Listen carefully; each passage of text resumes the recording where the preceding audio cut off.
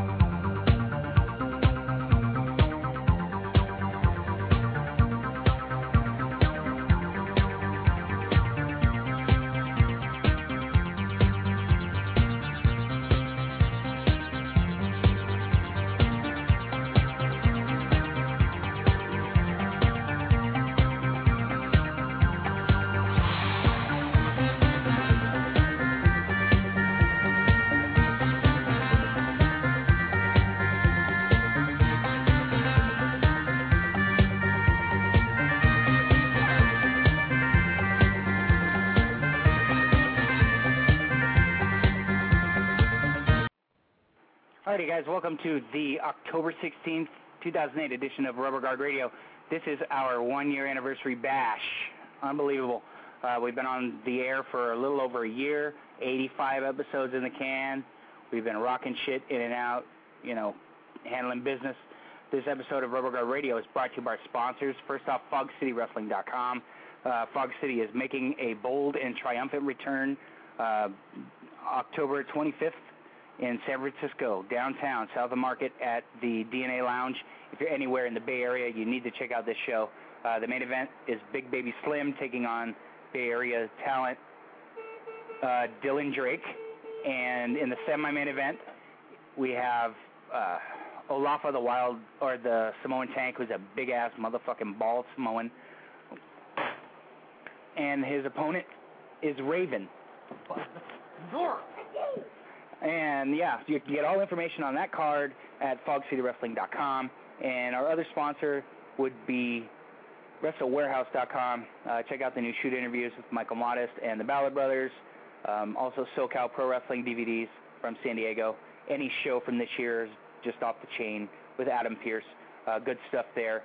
And I have on the line my co-host, at least for the first segment, Mr. Eduardo in San Antonio. Eddie Boy. Hey, what's going on, Casey? Congratulations on 1 year. I appreciate that, brother. Thank you very much. No problem. All right. All right. So we have plenty of guests lined up for tonight. I have confirmed the EWF's Jesse Hernandez, who is a good friend of the show. We have Sal Tomaselli coming on. We have a couple other guests that I am not going to mention. We'll let it be a surprise. But next week, we will have Chikara commentator Dr. Keith Lipinski on the show. Ed, have you gotten a chance to listen or see any of the new Chikara stuff? Actually, I haven't. The only Chikara I ever get to see is just like maybe little clips here on YouTube or so. So I've never really seen a whole lot of it. Okay, because Dr. Keith commentated an 8-man tag on the Chicago show, and it was brilliant. He's underrated. He's really good. So yeah, he's really good. He's pretty funny, man. He's a pretty funny dude. So I can only imagine he'd be all right at it. Yeah, they had a couple big dudes in the ring, and he said we're gonna have a little big man action, and he said that would make Rob Naylor happy. So yeah, he put over Rob Naylor in commentary, so he's got to be okay. But yeah, Dr. Keith will be on next week. Good. I texted the Good Doc this morning because I watched the Chikara show from Chicago. The name escapes me, but it was September 20th. The name escapes me, but yeah, Dr. Keith was calling it, and I texted him, and I'm all, hey Doc, good commentary, good shit. You did a really good job. He's all, really? Are you ribbing me? I said, no. Because he's been buried by a few people, mainly Chikara fan Dan, the troll fag. So Dr. Keith asked to be on the show next week, and sure, anytime to have the doc on. But, hey, yeah. I got to know. I have to know. How in the fuck did you get Evan Bourne on your show? Dude, it was a total surprise to me, dude. I had no idea. Well, Steve told me he was thinking about trying to get him on for this Friday, and he just sounded like he just did it last week, man. He said he had to take a call, and then at the beginning of the show, and I was kind of like, damn, dude, was he taking a call right when the show's on? And then he comes back with Evan Bourne on the air, so that was all peach, man. Really didn't have anything to do with it. They're boys from for when Matt Seidel started out. You know, they used to be a tag team and shit. So he hooked it up, man. He was cool enough to go ahead and do it. So he even said he'd be coming on every great once in a while. There's just certain rules. You know, we can't really ask him to bury anybody, or you know what I mean. We got to keep it, you know, kind of kayfabe, I guess. You know what I mean. And but yeah, that was real cool. That was kind of an honor for me to actually get to talk to like a current signed WWE dude and to get him on. I mean, that was kind of a major guest for us to get there. So I was very happy with the show last week. Well, a WWE guest is a rarity. That it seems like Brian Fritz from BetweenTheRopes.com seems to be the only guy that could get WWE talent on, and I think that because they work close with the radio station. So they had an edge on. That, and also they know that Brian Fritz isn't going to break kayfabe. If they tell him something, he's not going to, break the news. Like, he knows a lot of shit that's going on, and he'll never break it, or he won't ever, break the trust. So that's why Brian Fritz gets a lot of good guests, too, man. So, plus he's a dude, you know. Now, I have a question for you. Are you going to make WrestleMania? Yes, I am. I will be there. Fucking A, so will I. I found out today from my mother that for Christmas, she bought me the package. Oh, wow, that's cool, man. That's cool. Yeah, I'm going to meet up, with Stevie J and Peach Machine. He's kind of iffy on it right now. Crippler One's going to be there. Contreras he told me he was going to go. So, yeah, I'm looking forward to meeting a lot of people from the Empire. Well, what we'll do is we'll have a gathering of the Empire and the WrestleWarehouse.com family, because my sponsor Jeff goes every year. You'll get to meet my younger brother who lives outside of Houston. So it's going to be fucking awesome. Do you guys plan on tailgating before? I'm not too sure. I'm not even sure. I might, depending on if I can get someone to do the paper out, I might be driving up and down, driving up there and then back every night, because I want to go through the Hall of Fame, and if there's a Ring of Honor show, possibly that. So I don't know if I'm going to be driving back to town after every show and driving up. So I'm not too sure. I'm hoping I can get someone to cover me, and then I can just go down and hang out, for 3 days and not have to worry about taking that 4-hour drive. Yeah, I'm flying in on Thursday. I'm going to the PWA Booker T school. I'm going there because Booker T is friends with my younger brother. So yeah, I'm going to check out the school, and then probably an ROH show on Friday, a Hall of Fame on Saturday, WrestleMania Sunday, and Raw. I think the package calls for flying out on Monday, but since I have family that works for United Airlines, I'm just going to fly out Tuesday. Oh, that's cool. Because you know how many people, especially Brian Alvarez, who kicked themselves for missing Raw last year. Yeah, I'm probably going to end up missing that one, but WrestleMania and the Hall of Fame really, because I'm really excited to see Stone Cold and possibly the Von Erichs going into it. So that's actually going to be my highlight for the Hall of Fame out of everything that's going to be going on that weekend. Cool. Well, Ed, I'm going to put you on the spot. This Saturday, UFC 89, Chris Levin and Michael Bisping. Give me a winner, and how? It better be Chris Bisping, and hopefully it'll be by knockout, because I fucking bet on his ass. So, and I hate that fucking limey bastard. Fucking what did he call Oliver Kopp? Fucking that cheeky bastard. Yeah. I hope he gets his fucking ass knocked the fuck out. I heard the hell out of that. Oh, wow. So we have, is it Alves or no, it's not Tala Fleitas. Is it the guy who beat Matt Matt Hughes the last time. Who was that guy? The beat Matt Hughes? That was here, dude. Yeah, who was Hughes, the one that you're beat him? I'm thinking the wrong fucking dude. I'm sorry. You're talking about the guy who's supposed to fight Diego, right, Al? Yeah. It's Koscheck instead. Yeah, he's fighting Koscheck instead. Hold on, I'm pulling it up here. I think that's on the show the week after, though. Okay, I'm pulling this up here. Man, select your region. What the hell? I just want the damn fight card. It's Brandon Vera and Keith Jardine. Yeah, hopefully Jardine will win because I put some money on him because I fucking hate Brandon Vera. He's one of the most fucking boring fighters in the world. And Mike Coughlin's an idiot for even thinking this guy's even somewhat exciting. I have to agree. Yeah, I definitely have to agree with you on that. Do you agree on Brandon Vera being boring, or do you agree on Mike Coughlin being an idiot? Oh, a little bit of both. A little bit of both. Okay, that works for me. A little bit of both, brother. Okay, I'm going to pull up the Bisping fight. Not a lot of big fights on this card, I don't think. Just mainly those two are like the fights. There's just so many fucking shows, dude. I mean, you'll have one or two good fights on all of them, but there's a lot of the shows that a lot of people aren't going to know any of the guys on it. Mm-hmm. I mean, it's just ridiculous how many shows they got going on the next 4 months. Well, you know, the thing is, some of the undercard stuff is really good, and sometimes they don't show, you know, everything on the pay-per-view, but I get the fights from UFC.com on demand. So, you know, sometimes you get to see that one fight that there just wasn't enough time for.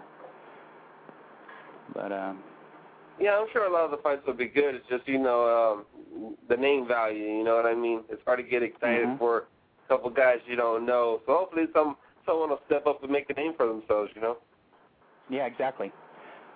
You get to see a lot of diamonds in the rough and, you know, guys that, you know, honestly you don't really hear about or know about. But I have the card in front of me. We have Luis Kane, who's 9-1-1 against Sokuju, which should be an interesting fight. That's interesting because I believe Sokuju's overrated, dude. I mean, Sokuju, he's had a couple good fights. I just think he didn't. I saw when I went to when I went to BJ Penn and Shirk, he didn't really impress me with that win that he had on there. And then look at what was it? Leota. Leota just took his heart and just destroyed him and made him look stupid. So this is a good test. If Sokuju can beat this guy, I think he'd get back on track. But I think he's a little overrated, and I wouldn't be surprised to see Kane win this fight. Yeah, anything could happen. This one could be the show stealer. We have Paul Kelly taking on the Irish hand grenade, Marcus Davis. This could be fun. Kelly always brings it, you know, and Marcus Davis is Marcus Davis. Well, what do you think of this one? I'm gonna go with Davis on this one just out of the experience, the more experience level. Been in a tough situation. He let me down when he lost to Swick, but I think he'll take this one. Paul Kelly, I don't know a whole lot. I know he's young. I know he's up and coming. If he can win, you know, this will be a start and really him making a name for himself. But I think I'm going to go with the experience on this one. Okay. We have Paul Taylor against Chris Lytle. A couple journeyman guys. Lytle's been around forever. Lytle's the guy Paul Taylor. Lytle's the one that didn't make weight against Anderson Silva, right? No. No, okay. My bad. He's the guy that lost in the final. Okay, he lost to Matt Serra in the final. Right, the guy who didn't make weight's no longer under contract. That's, what's that goof's name? Damn it. Shit. No, whatever. Fuck him. But, yeah, this should be fun. They're both solid guys, so, you know, it's going to be a solid fight. Those are all scheduled to air. This one might not be broadcast, which is a shame. We have Dan Hardy, who has the goofiest looking mohawk ever, taking on the Japanese sensation Akihiro Gono at 170. Gono is exceptional. His record might not say it, but he's exceptional. He's 28-12-7, but he's really, really fun. Any ideas on this? I guess I really don't know a whole lot about either one of them, to be honest with you, but I'll go with Gono. Okay. I know guys. Oh, wow. On the undercard, there are like 3 fights with guys that I don't know. And then there's one, Terry Edom, with a 10-2-0 record, taking on Sam Stout, 14-4-1. The Hands of Stone, I'm going to take Sam in this one just for a knockout because he's always fun, and it should be quick, and that one should be, the swing fight that'll make the pay-per-view. It'll be a quick knockout. Well, that's just my opinion. What do you think of Sammy? I think you got that right on the money, man. I think he should hopefully get a quick knockout. He's pretty good, man. He's pretty solid, good standards. So I think he'll take it. Cool, good pick. Okay, that should do it for 89. The week after we have Anderson Silva against the Sacrificial Lamb, Patrick Cote. Do you think Cote has a chance? To be honest with you, he doesn't have a snowball's chance in hell unless, like, Anderson Silva's just totally taking him lightly, and I just don't see Anderson Silva being that type of fighter. You know what I mean? So I think he gets fucking killed, dude. I think it's going to be spectacular, and it's going to be awesome, and I can't wait to fucking see it. I just hope he doesn't die in the process. Well, okay, for those that are listening, we are opening the phone lines for the entire show. Area code 347-215-7946. If you want to call in, talk to Ed or myself or any of the guests this evening, please call in. We are celebrating our 1-year anniversary, so I'd love to hear from some of the listeners. Did you catch The Ultimate Fighter last night? Yes, I did. It wasn't as good as the week before. But it was okay. And all I got to say is Dana White's a piece of shit, dude.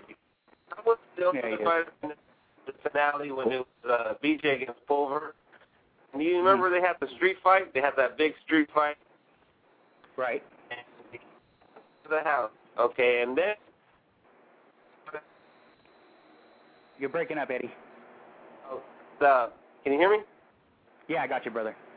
Okay. They Spike announced that these two guys were going to fight on the show, and I was all excited about that, but then Dana White canceled that fight and said these guys aren't going to fight for the UFC, and then here he is fucking letting Junie fucking do all this shit. Even after he saved his ass and didn't kick him out, he still goes crazy and fucking jumps in the cage, and it just makes Dana White be the biggest fucking hypocrite in the world, you know what I mean? Oh, yeah, I hear you, baby. I hear you. I mean, I understand that Junie's ratings, and he is very entertaining, but you know what I mean? You got to stick to your fucking guns, and just fucking let a guy go crazy and throw shit at people and terrorize people just because he equals fucking ratings. You can't have your cake and eat it too. Yeah, I hear you. Now, the thing that I really loved about the episode was you got to see, what kind of a dog training that Anderson Silva is. That man's a fucking maniac, brother. Is there anybody out there at 185 pounds that could stop him? I don't know, man. I mean, it looked like who was he sparring with? Vader? It looked like Vader was fucking just hammering him, dude, with some body shots and a couple good shots, and he just kept saying, "Bring it," like nothing, like it wasn't even hurting him. Yeah, it was like go, and there were some solid shots. Yeah. Huge compared to Anderson Silva. He almost looked like he was a heavyweight, and man, he just took those. I mean, dude, that was impressive. He took some shit and he just come on, good. And I was, you got to be a bad motherfucker if you're gonna hurt Anderson Silva standing up. That's for sure. I heard that.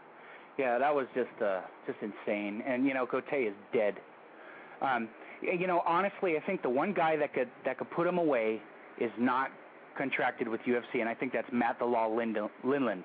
I think that Matt could hold him down for however long it takes. Or maybe, to be honest, maybe the Elite XC middleweight champion,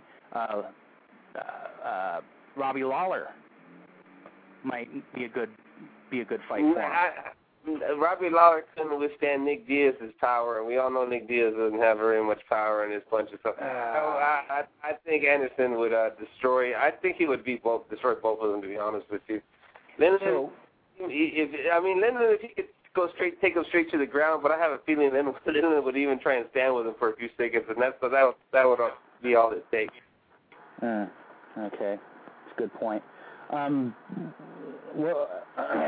So my feeling is that Anderson Silva is going to relinquish the 185 title and just move up to 205 completely, by himself, and let someone else try and get that title, because I don't see that anybody else is going to be able to take him down. Yeah, once he beats Cote, who's left? Okami, and then after Okami, who's left after that? There's nobody. He needs to take that loss off of his record to Okami, even though it was by DQ because of kicking or kneeing in the ground or whatever it was. But yeah, okay, enough of that stuff. We have already announced for the PWG Battle of Los Angeles, November 1st and 2nd. There are 14 men already announced, 2 more that need to.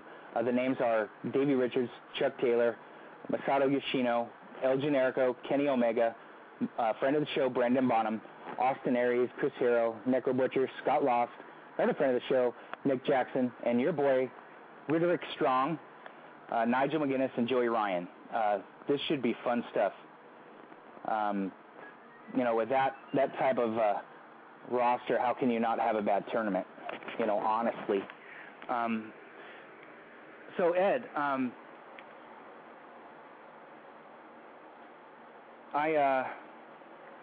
sent you some stuff. What did you think of the debut episode of Florida Championship Wrestling, their TV show? What did you think of it? I was actually planning on watching it tomorrow, but I did check out the ROH, and the ROH, that's the first ROH pay-per-view or show that I've ever seen, the host show, and that was fucking awesome, dude. That blew my mind away. Now I'm going to ask you this right now. What did you think of the Machine Guns match with Steen and Generico? Those are 2 of my favorite tag teams. They didn't have a tag match on the pay-per-view. Oh no! Oh no! I'm sorry. That was Death Before Dishonor. Who did What was Kevin Steen wrestled Necro Butcher on the. That's right. That was the first time I got to see Necro, so that was pretty cool, man. I thought that match was all right. I thought it was pretty good, man. That fucker could take a beating. Yeah, he can. But yeah, that was a pretty good show, top to bottom. The Bryan Danielson's match was fucking badass. That was fucking awesome. I do gotta say that I always pictured the Briscoe brothers being New Yorkers or New Jersey type dudes, and I didn't know they were hillbillies. Yeah, well, they're from where the South meets the North. They're in Delaware. And I'd like to welcome to the show from the AngryMarks.com family, the boss man himself of Big D and the Super Friends, the Emperor, Big D. What's up, brother? How you doing? Yo, congratulations on your 1 year, man. That's quite the accomplishment. How are you? Ed, hello. Hey, what's going on, D? How you doing? Very good, man. I'm all right. Let's just say I feel a little better now that I'm on the air. Well, are you talking about? I just caught the line. Are y'all talking about the Manhattan Center show by any chance? The ROH pay-per-view. Oh, the pay-per-view. Oh, okay. Because KZ, I did receive the Manhattan Center show. You gotta tell your boy Adam Pearce, man. I know he's your homeboy. Man, he's a great wrestler, and I'm not gonna dick ride him. I'm really not. I know just because you know him, because he's on this show, but him and Brent had a tremendous match. It was old school and new school combined. That's why I liked it a lot. It had elements of everything. Just letting you know, I didn't even see the pay-per-view, so I couldn't comment on that. The table spot from the Pierce Albright match was just great. It was completely out of nowhere. I was just like, yes. I agree, and I love how they teased the pile driver on the floor, and I loved it. It was really a great match. I love the reversal into the arm bar. It was a beautiful thing. Tonight on the Angry Mark Show, let me ask something. Are you finishing tonight at 11 or wait, 11 Eastern? Are you gonna be done? Or are you gonna go extra? How's it gonna work tonight? I'm going 6 to 8 my time. I'm probably gonna go over. Okay, well, once that's done, I want to invite everybody to listen to the Angry Mark Show afterward at 11. The reason why is because I'm really pissed right now. First of all, I'm watching TNA, and that's got my blood pressure going up slightly. But the whole wrestling business right now has got me pissed. And if you don't get to catch it live, listen to the archive, because I'm going to rant tonight for about 10 minutes on why I'm sick of pro wrestling and why I'm about to just give it up. Not give it up like completely, give up watching it on television. I'll still watch older stuff, but it's making me sick, bro. You're joining me, brother. You're leaving the dark side and you're joining me. You've given up already? Hey, brother, I don't watch. I watched the TNA pay-per-view because Brian and Dave put over those couple matches. There was some decent stuff on there. I liked the cage match. That was fun. The Joe match was fucking insane. Joe is a dumb fucking Samoan. Idiot. Why in the fucking dummy? You know? Why in the fuck are you going to take a bump like that on your back on steps for nothing? Unbelievable. You know, when I saw that spot, I was like, man, he's a moron. And you gotta understand, Samoa Joe was from like 04 to 06, like my favorite wrestler. You know, and now it's like he's still a good wrestler, but now it just seems like the bloom has fallen off the rose, if you know what I mean. And when I saw the spot, I figured, you know, anybody who knows anything about wrestling knows that there's no way to break your fall on that. You know, I don't care who you train with. You can't break your fall on stairs and on steps. And I knew that Alvarez and our show and your show were going to talk about it at some point, how much of an idiot he is, because, Jesus, it just looked painful. And I've fallen downstairs before. This guy jumped downstairs. It's insane. What do you think of that match, Ed? Did you get a chance to see the Bound for Glory? Yeah, and that was some psycho shit. He's not Mick Foley. I don't know what the fuck he was thinking, but I do gotta say there was some great matches on the show. But to me, the best part was fucking the promo with the beautiful people. They just overshot everything on that one. Anything involving those two girls is fucking the greatest shit on the earth. See, that's why I love Ed. That's why I love Ed. Ed is always happy and jolly.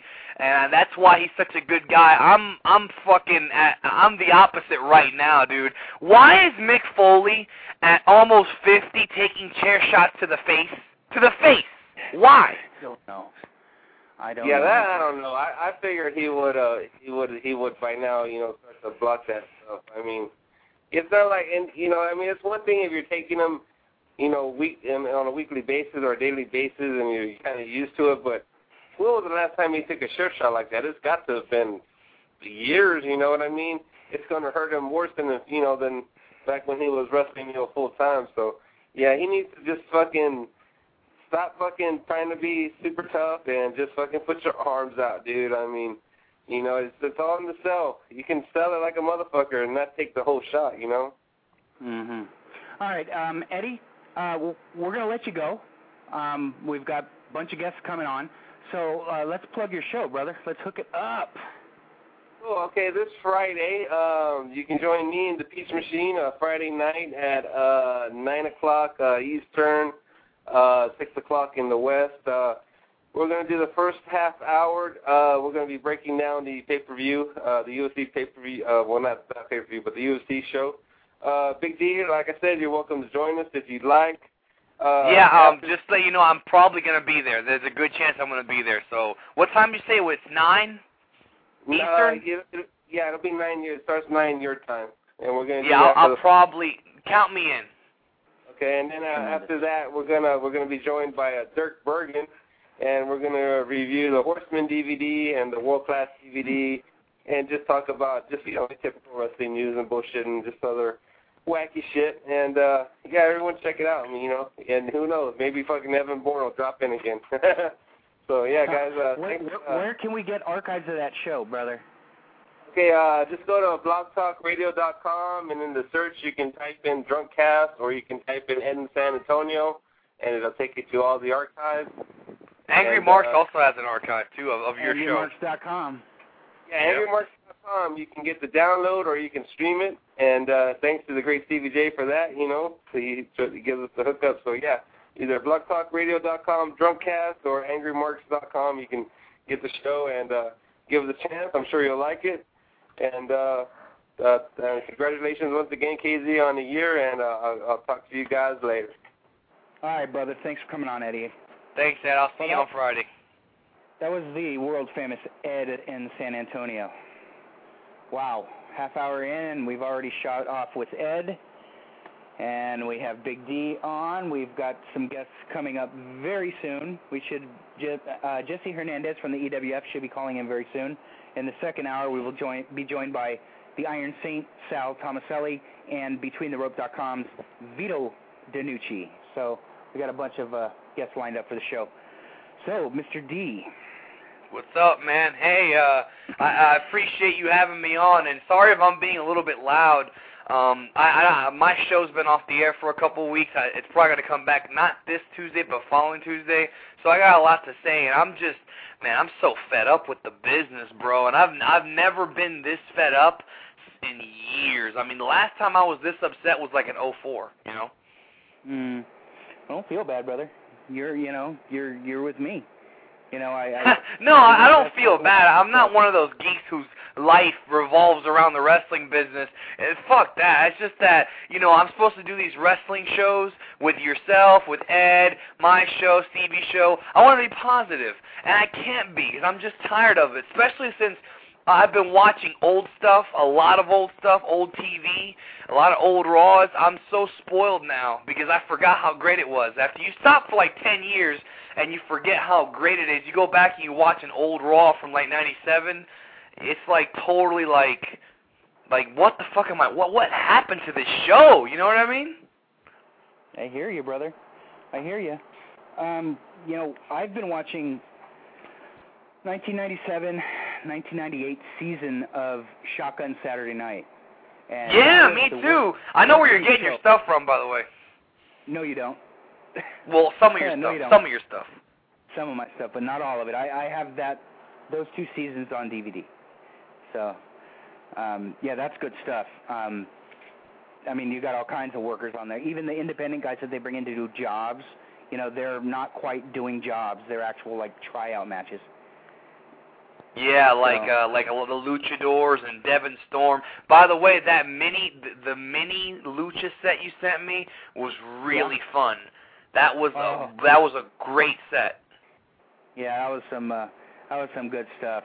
What'd you think of the mini Cibernetico at the end of the last match? That was just insane. Oh, that was insane. The other thing is, I gotta ask you, man. After that match, there was another 6-man Lucha match. There was 2 other matches. On the DVD, it's a 2 out of 3 falls, like most of those matches are. I only got the 2 falls. I need to see if you can somehow send me the 3rd fall, because I'm sitting here watching it with my friend. We're having a great time watching this high-quality lucha, and we're waiting for that 3rd fall, and it's like, no, where's the rest of it? We're flipping out. What DVD was that one? It wasn't on the minis, was it? It was. It's like what happened was, the minis ended, and there was extra stuff on the same show. I think maybe you just let it, go. Oh, I didn't. And right. It was awesome, though. Okay, hold on. Let me pull up that set here. It was awesome, though. I mean, it was. By the way, in regards to Shotgun, I love that show, but I really only love, like, the first 7 or 8 episodes, 6 or 7 episodes when they were in the nightclubs. Totally different show than anything else that's ever been done since. I mean, it was probably as close to ECW as WWE was ever going to get, other than the night they brought in ECW, the couple nights they had them. Now, tell me, what did you think of the Vampiro set I sent you? The Vampiro set, I could only watch a couple of matches. For some reason, when I played it on my DVD player, there was some aspect ratio issues. It came out good on the computer. On the DVD player, it might just be, you know, just a combination of things. It came out some of the matches came out kind of strange. I got to ask you about one of the matches. I watched the match with Vampiro and Christopher Daniels from MLW. Is that the infamous match where he showed up out of shape and on drugs? Is that the one? Because I've heard stories about this match. No. This was their first match. It was in the title tournament in a UCW arena. Okay. He was not out of shape. You know, it was fine. No, he didn't look out of shape. But I heard a story about him wrestling Daniels once, and he supposedly showed up out of shape and on something. That's what I heard a long time ago. No, that's not the match. The one I enjoyed the most that you sent me is that mini lucha set, though. That's the one I had a lot of fun with. That one, I'll tell you. That's you can't watch the minis all the time, but it was that and that extra 6-man after it that really was like, you know, we were entertained like crazy. Do you remember what match it was? Was it after the Cibernetico? Shit, dude, I gotta. It was the only non-mini match on the set. It was a non-mini match. They had, oh man, I wish I had kept track of the names, man. But you know how Mexicans are with their long names. Let me see if I have a list. Pretty sure I do. Let me see if I can pull it up here. It's like we saw the first 2 falls, and then you see the guy say, you know, in Spanish, when we return the 3rd fall, and then it cuts off. I'm like, no! And I meant to email you about it, too. But I have forgotten. By the way, thanks for the other stuff you sent me. I received some of the stuff I already had, but the King of the Ring, I already had that. But it was interesting because you sent me the pay-per-view version. I actually have the video version, the Coliseum video. Yeah. Now, I have to ask, what's your opinion on Dick Togo? Ah, yeah, the Dick Togo set. That's my crown jewel. Out of all the DVD sets that I've ever made, I love that Dick Togo set. It's just, Dick is such a dick. You know, he's a bully type of junior. I've always loved his work. Just fun stuff right there. People forget his run in WWE for like, 6 months when he was in Kaientai? Very short run. Maybe even a year. I think he was here about a year. Yeah, then they got rid of Men's Teo and him, and they just had Taka and Funaki. Yeah, now they still have Funaki, who's Kung Fu Naki. Oh, I was about to say, isn't it funny how his first name changed from Sho to Kung? Gay. That's another thing I hate about wrestling. It's just so stupid to watch, man. Sorry, dude, but it's really like, man, it's like every show I watch, and Raw was so boring, bro. It was so utterly boring. It's unwatchable. It's like, you know, they put guys in there, right, who they try to have good matches. They put guys who they think should have good matches, and they don't. They don't, you know. Why don't they just throw Evan Bourne on?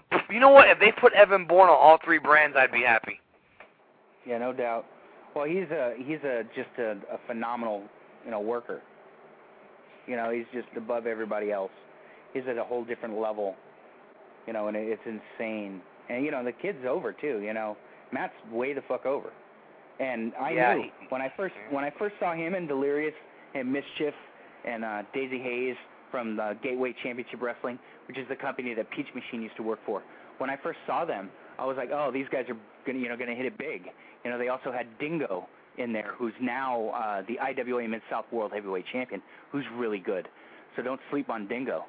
But I saw those guys, alive. I knew they were all good. And you know, they were all going to make a name for themselves. It's just a matter of time.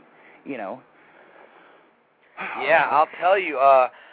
The fake Matt Sydal, Chris Jones at FIP. I wasn't able to attend FIP on last weekend, but he did defeat Sal Rinauro to win the Heritage title. And this guy, I don't know if you're familiar with his work. You're probably not. The dude's 18. He's a super rookie, but he wrestles and looks just like Matt Sydal. Same body, same tights. Not exactly as good, because it's pretty much impossible to be as good, but he looks, I mean, he reminds you so much of Matt Sydal. And 18 years old, this guy's already got a pretty major belt, indie-wise. I mean, it doesn't mean anything on the grand scheme of things, but indie-wise, that's a pretty good belt to have. I have to agree. I have to agree. Oh, by the way, I wanted to ask you real quick. Sure. Oh, what was I going to ask you? Oh, yeah, do you have any matches with Peach Machine? Because I meant to ask you, and I figured you'd have them, out of anybody, because he says he's got some on tape. I can't give them to you because I know his shoot name and his work name, and I've been told that I'm not to say anything. He told me his work name. I'll PM it to you, or I'll email you and let you know. Email it to me, and I'll see what I can do. I don't have any more of my Gateway tapes, but I can see what I can do. Yeah, because I wanted to see him work. I mean, he's retired, right? Pretty much. Peachy? Yeah, I think he is. Yeah. Damn. Does he really look like Billy Kidman? Yeah. That's bad. Well, no, it's good, but it could be bad. Yeah, well. So what else did I send you in your package? You sent me the Legends Roundtable factions. I've already got that. I've got all the Legends Roundtables, and they're good. They're very good. Oh, yeah. All of them. That's like if they aired that on television, that'd be my favorite show. Isn't it sad that this business, and I don't mean to sound negative, man, I just got to be honest, I'm going to shoot with you. Isn't it sad that the biggest thing I'm looking forward to in wrestling is Hulk Hogan celebrity wrestling? Can you believe that? I'm not even looking forward to it. I'm looking forward to UFC on Saturday. Well, yeah, that's why I said wrestling. Yeah, MMA is different. MMA is doing okay, but yeah, MMA is doing strange. But wrestling, I'm talking about. Now, brother, it's either, shit in my DVD collection, that I'll go back and watch, or it's indies. I don't follow ROH anymore, but I do get their stuff so I can watch certain workers. Then there's the SoCal Pro stuff from San Diego, just to watch Adam Pearce, and to support my sponsor, WrestleWarehouse.com. Yep. Cheap plug. And Chikara. I just got in 2 Chikara shows today, September 20th and the 21st. I finished the first one. Dr. Keith Lipinski tore it up on commentary, brother. He did commentary. Going on. Yeah, he did. Well, I'm going to break kayfabe, but he helped promote the Chicago show, September 20th. Oh, I'm not. That's not surprising at all. I knew he was going to do that. He works. He always does that. Yeah. So he was really good on commentary. Plus I love Chikara. It's just so fucking wacky. And they use some guys that you don't usually see. I watch IWM Mid-South with the exception of the deathmatch stuff because it's just not my thing. I can't wait for Ted Petty to come out. I cannot wait for that fucking show. I am. Oh, yeah. Stevie J put it over like crazy. Oh, dude, he I was want there. to see my boy Sammy Callahan. My boy Sammy Callahan, man, he got to work the guys that he wants to work. When he was on the show, he said he wanted to work Eddie Kingston. He worked Eddie Kingston. Said he wanted to work Scorpio again. He worked Scorpio. He made it to the finals, but lost to Drake Younger. Plus, the Ted Petty, though, is, that's that special tournament. I'm not a mark for tournaments, but the Ted Petty is, what it is every year. It's a bunch of established indie guys, and then it's a bunch of newcomers, and, it's a good mix and mash, and, Ian has a good eye for young talent, and that's a shoot.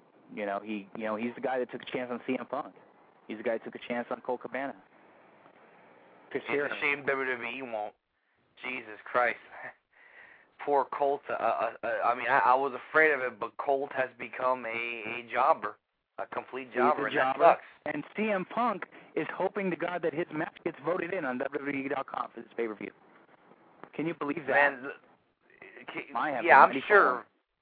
But, geez, think about it's crazy because, I was watching him real quick. I was watching him on Raw, and I forget if it was, no, I don't think it was Raw. It was ECW during that 8-man last week. And I was watching the match, and I heard Grisham say he was a former heavyweight champion of the world, and I was like, he was? I was like, what the fuck? Oh, he was a month ago. That's how bad he's been handled. I completely forgot his title reign. That's how bad it's been. Like, I never forget these things. Yeah, there you go. There you go, exactly. It was pretty crazy. The last pay-per-view I saw from WWE was the one with the ladder match. I watched the ladder match and the Taker match, and that was it. Well, the Triple H Hardy was good. Yes, it was a brilliant finish too. I liked it. It kept everybody strong. So did the Michaels Jericho finish. It kept everybody strong, kept shit alive. It's just a mistake that they put Austin in the voting for that referee gig, because it should be Michaels. You use that to carry shit on to the Rumble. Boom, on the Mania. My booking ideas. You've heard me talk about it on your show. Yes, I remember you saying she's taking the Mania. You know what? At that time, I didn't think they could, but really, they kind of can. You just have to take it slowly. He might still screw Jericho. I don't know, but the thing about Austin is, watching the old shit, like I've been telling you, I love Austin. I loved a lot of the stuff he did some of it I completely forgot about. Some of it you'll never forget because it's so great. And I think Austin's shtick has kind of run its course nowadays. It's not because he as a performer is lacking. It's because creative can't come up with new creative things for him to do. He just comes out, drinks beer, and stuns people. Remember a year ago when he came out after that 8-week build with Santino, and he beat up Santino, and there was virtually no reaction from the crowd. At that point, I kind of got scared. I was like, why is Austin not getting a reaction? And you really realize it's because all he does is drink beer and stun people. He doesn't do, those...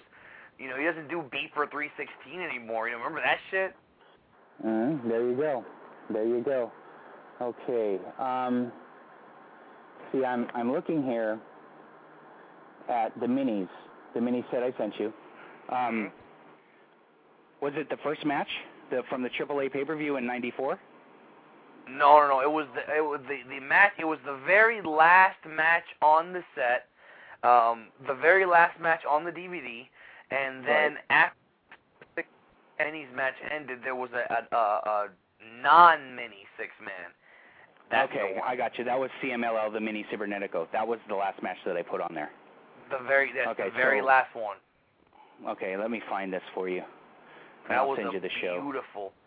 Man, that six-man, that was unbelievable. I mean, that was... By the way, I still got to send you what I was going to send you. I'm going to send it this week. All right? I've had a very rough week. I'll talk about it tonight on the Angry Mark show, but I had a surge fuck my computer up, and it was so bad. I have people telling me, "Oh, get a surge protector." Those don't work. They really don't. And it was so bad of a surge that I was actually asleep and I heard it. When you hear a surge, you know there's a problem. And I can't boot anymore. So now I've got to go in and fix a bunch of things, and that's been a nightmare. I found it, D.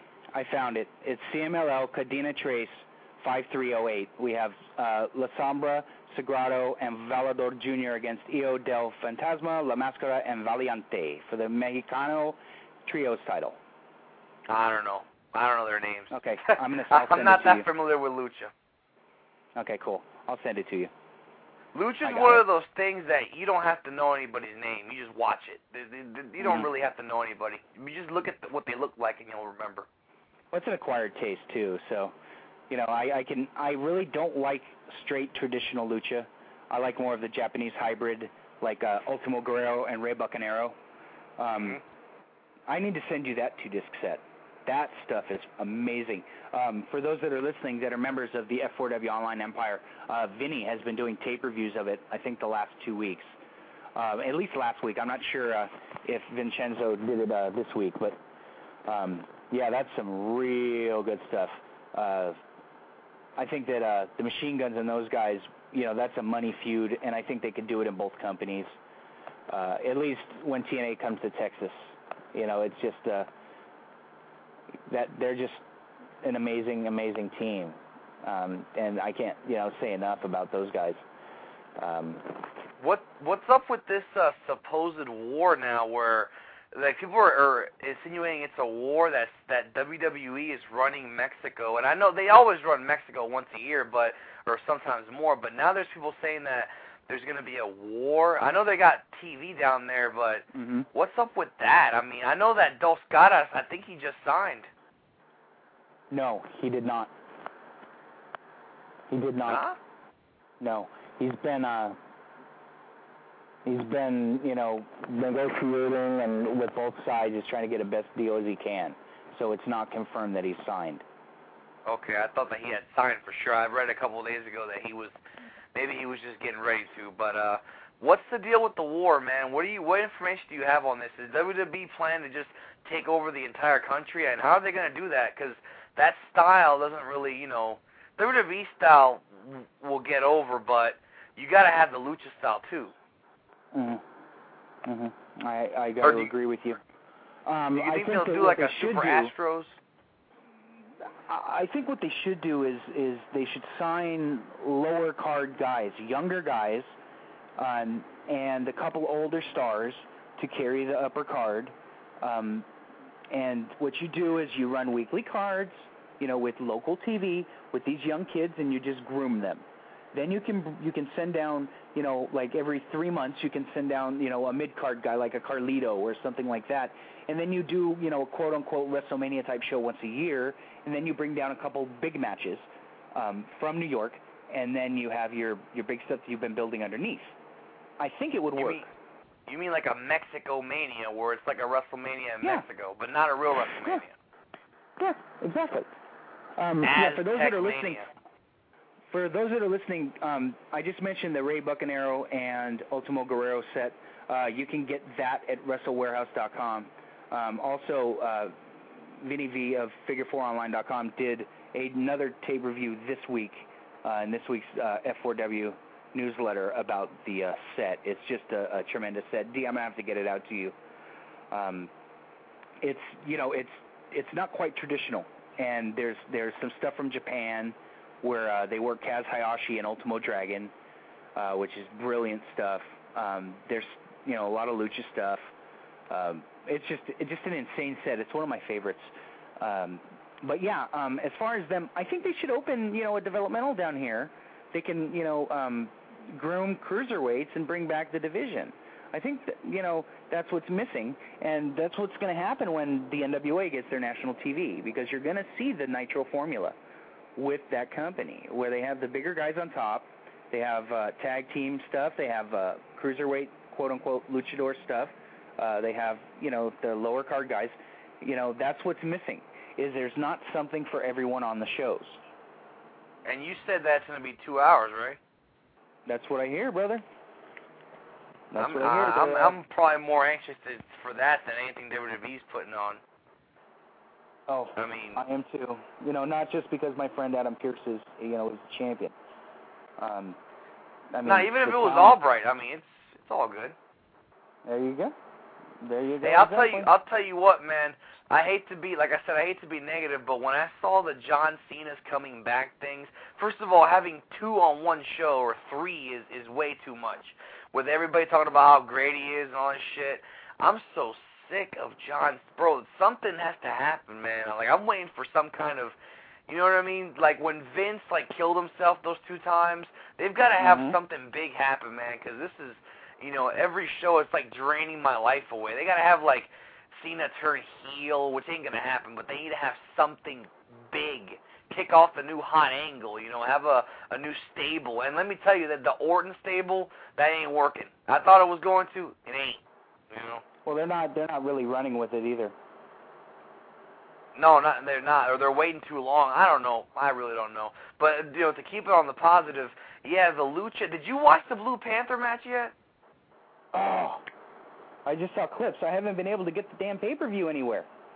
None of my guys in Mexico got it. I guess it was on limited cable channels or something. I haven't been able to get it. Brother, as soon as I get it, you're going to get it, but I can't seem to find it. That's bizarre, considering that it was the biggest angle they've done in years or whatever, everybody's saying.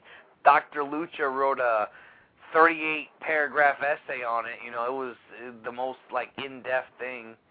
Damn, that's pretty, and yet FCW is available now on YouTube and other places. Can you believe that? Unbelievable. My beautiful mug's on there a couple times. There you go. Before my next guest calls in, or before Vito calls in, I'm going to plug something. Pro Wrestling World 1 South on November 8th in Ellaville, Georgia at Buck's Place. They have a tag team tournament with the Rock and Roll Express, the New Heavenly Bodies of Chris Nelson and Vito DiNucci, and the Heartbreak Express, among others. I hope to God that they put that on DVD, because I'd love to see the Heartbreak Express and the Rock and Roll Express just do their thing. Well, that'd be awesome. You've seen my boys Sean and Phil. What do you think of the Heartbreak Express? Do you enjoy their work? And are you like me? And do you think that they could fit in the 1980s? Bro, that's exactly what I said on your show. I think it was about a month ago or a month and a half ago. Exactly what I said. The Heartbreak Express, man, they're so freaking awesome. I mean, it's a combination of things. It's the fact that you got the skinny guy and the fat guy, no offense to Sean, and you got these 1980s like spots where a guy does a sunset flip on Sean, and then he sits down, and everybody's like, ooh, because he's like 400 pounds. And then the best part is the promos. Sean Davis, man, no offense to Phil, but Sean is the backbone of that team. Sean, his promos, when he comes out and screams, shut up, you can't help but just die laughing. He's entertaining, and now he's dressing up like a Sgt. Pepper marching band guy in FIP, and that's even more entertaining. These guys, they did, like I said, they missed their era. Those guys and guys like your boy Adam Pearce, if they were around in the 80s and 70s, they'd be millionaires, because that's really where they belong. Mm-hmm. Exactly. And fuck it, I'll let the cat out of the bag. I've been pushing to Dave Marquez and Adam Pearce to sign the Heartbreak Express. They need to be on that new TV, no doubt. Does this mean they won't be on FIP anymore? That's a good question. I think they probably could, because FIP doesn't have the contracts that ROH does, so I don't think it would be an issue. Now, imagine this. You bring in for a nostalgia show the Rock and Roll Express against the Heartbreak Express. Oh, that'd be great. It's one of those things where you'd have to get the Heartbreak Express over to the masses first, because you and I know them, but most even the fans from the NWA era aren't going to know them. So you got to give them a few other matches, and then you could pop that off, and that'd be fun. I think it would be a good match. I mean, just having Sean get heat on Ricky Morton is just a great. That's what wrestling needs instead of all this John Cena crap. Yep, it's money. How's your dinner, honey? Is it good? Good turkey? I guess it is good. Father on the air. I'm talking to the wife. She's eating a turkey dinner. Breaking kayfabe here. That's it, brother. Hey, that's all we do is shoot here, man. We don't fucking hide anything. My wife's the backbone, brother, behind Rubber Guard Radio. She's the one that prints the flyers. She's the one that supplies your tapes? Something like that. So, let's see. Coming up for Adam Pearce's NWA title defense is scheduled. He's going to Mexico City to defend against Blue Demon Jr., which should be an interesting match, especially, when you're working against the president, because Blue Demon is the president of NWA Mexico. So, that should be good stuff. Let's talk about Adam. Let's bring up that match again. Him and Albright, the first one, for the title. I gave it 4.5 stars. I'm going to amend that. I'm going to say 4.25, but it's still in my top 10 for match of the year. It's not my match of the year, but it's in my top 10. What did you think of that match compared to other Adam Pearce stuff in ROH? Yeah, you know what? I'm definitely. I gotta tell you, I'm not an Adam Pearce dick rider. I have to say that, but I do have to say this. You did hit the nail on the head when you said that there's two different Adam Pearces. There's like the goofy Adam Pearce that ROH has booked, and then there's that Adam Pearce. I will say that you're absolutely not wrong on that one, because the match was totally different. All we've really seen from Adam Pearce, and that's, you're talking from somebody who's disenfranchised with ROH right now, was him working that hardcore angle with the Butcher during the CCW feud, which was a fun angle, but you really didn't get to see him wrestle. It was it was a very good match. Well, I don't count that as Adam, quote unquote, Adam Pearce stuff. That was him, in a war, so I don't really count that. Okay. I count everything after. You know what I mean? Because you mean like special circumstances. Like the Delirious feud, kind of. Yeah. You know, I mean. Well, I'll tell you what. Go ahead. I love when he threw the fireball at Brent Albright. Okay, that's. Oh yeah, well that's what set up the match. That's Lawler in Memphis. You know, that's Lawler in Memphis. You know what I mean? Yeah, but he wears the singlet and does the pile driver. I mean, he's basically Lawler. That's what he is. You know, it's all he needs is Jerry Jarrett, and he's Lawler. I'll tell you. Yeah, you're talking about the Delirious stuff. The Hangman 3, bro. That was. I'm sorry, dude. Look, I know you shot on Gabe on my show and a couple times on this show, and like I said, he's not really a bad booker. However, when he tried to put together these factions last year, and he basically forced them to get together, it wasn't like a natural thing, sort of like the Roderick. That was, the No Remorse Corps was more of a natural kind of combination. When he forced the Hangman, Gabe has been watching too much Dragon Gate. Okay, that gang mentality in Dragon Gate works because they do 6-man, 8-man tags. It works over there. They have a fucking 6-man tag title. Yeah, Lucha too. I mean, in Dragon Gate they have a 6-man tag title. Yeah, they do. Okay, come on now. And it's like the biggest belt there, I believe. It might actually be more over than a singles belt. Well, they're all all 3 belts can, open the Triangle Gate, open the Brave Gate, which is the singles, and open the Twin Gate, I think, is the tag. All 3 belts are so over, any of them can headline a show. I mean, don't Dragon they have Gate a belt? Fire. Don't they have like a comedy belt or something? Do they still have that? Yeah, they have a comedy belt too that's held by Stalker Ichikawa. Yeah. That's the one. Yeah, I knew it wasn't Yeah, losing that's my good shit too. Yeah, but you're right. We're both. I agree. When they put the groups together, man, it was. I don't know. It was just like we said, too forced. I mean, okay, Sweet and Sour. That's that makes sense. No Remorse Corps. Austin Aries is counter. The Vulture Squad is horrible names, by the way. The Resilience, the Vulture Squad, the Hangman 3. The only name I liked was No Remorse Corps. Every other name, like where are they getting these names from? It's like a Power Ranger names, man. This was bad. And poor Adam had to be, I know he was the leader of the group, but. Oh, man, that was not a good time, in my opinion. And they never really did anything. Even with the 6-man tag tournament, they didn't do anything, really. I think that might have been the only reason they put them together. Well. This wasn't like Los Boricuas and the DOA. I mean, those guys didn't... Yeah, they didn't mean anything, but remember, those guys, at least they had something in common. It was a race thing. You had the Canadian Heart Foundation, the Black Nation of Domination, the White Biker DOA, and the Ricans. And then you had Kaientai, which is the 4th faction. So they had all the different races, but this was just, forced. And then the whole B.J. Whitmer heel turn, he gets a different haircut. It was just, who cares? It was one of those, who cares things, Yeah, it just didn't work for me. Oh, no, boy. It didn't. Age of the Fall, another horrible name. They should have just called it Project 161. That was the original idea. I don't know why they called it Age of the Fall. I'm just not a big... I don't think there's enough creativity there. Well, I do like the faction. I love Jimmy Jacobs. I always have, and I always will. Jimmy Jacobs is great. Necro, what can you say? Necro's fucking Necro. Tyler Black, he is moving up, rapidly. He's going to be a breakout star.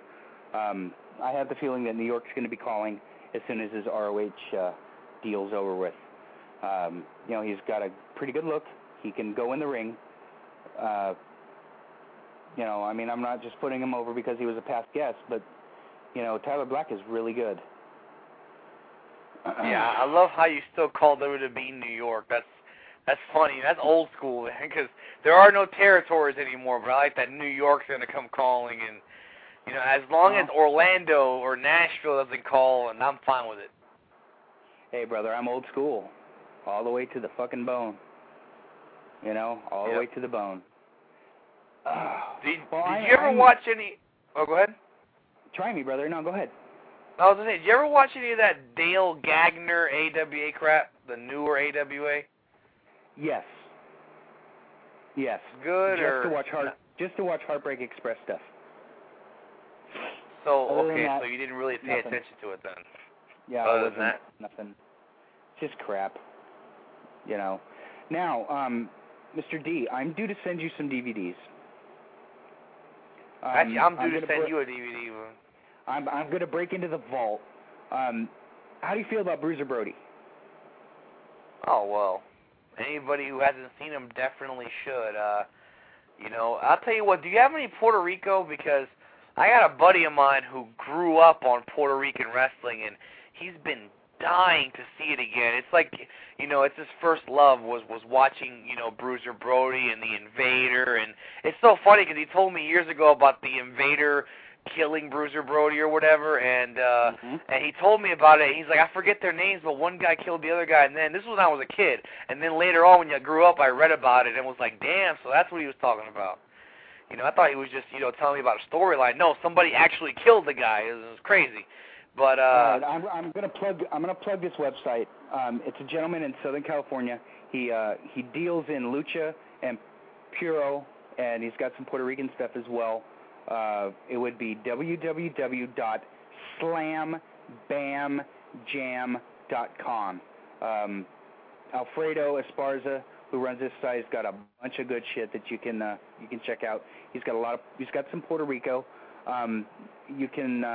He has a bunch of the Aniversario shows.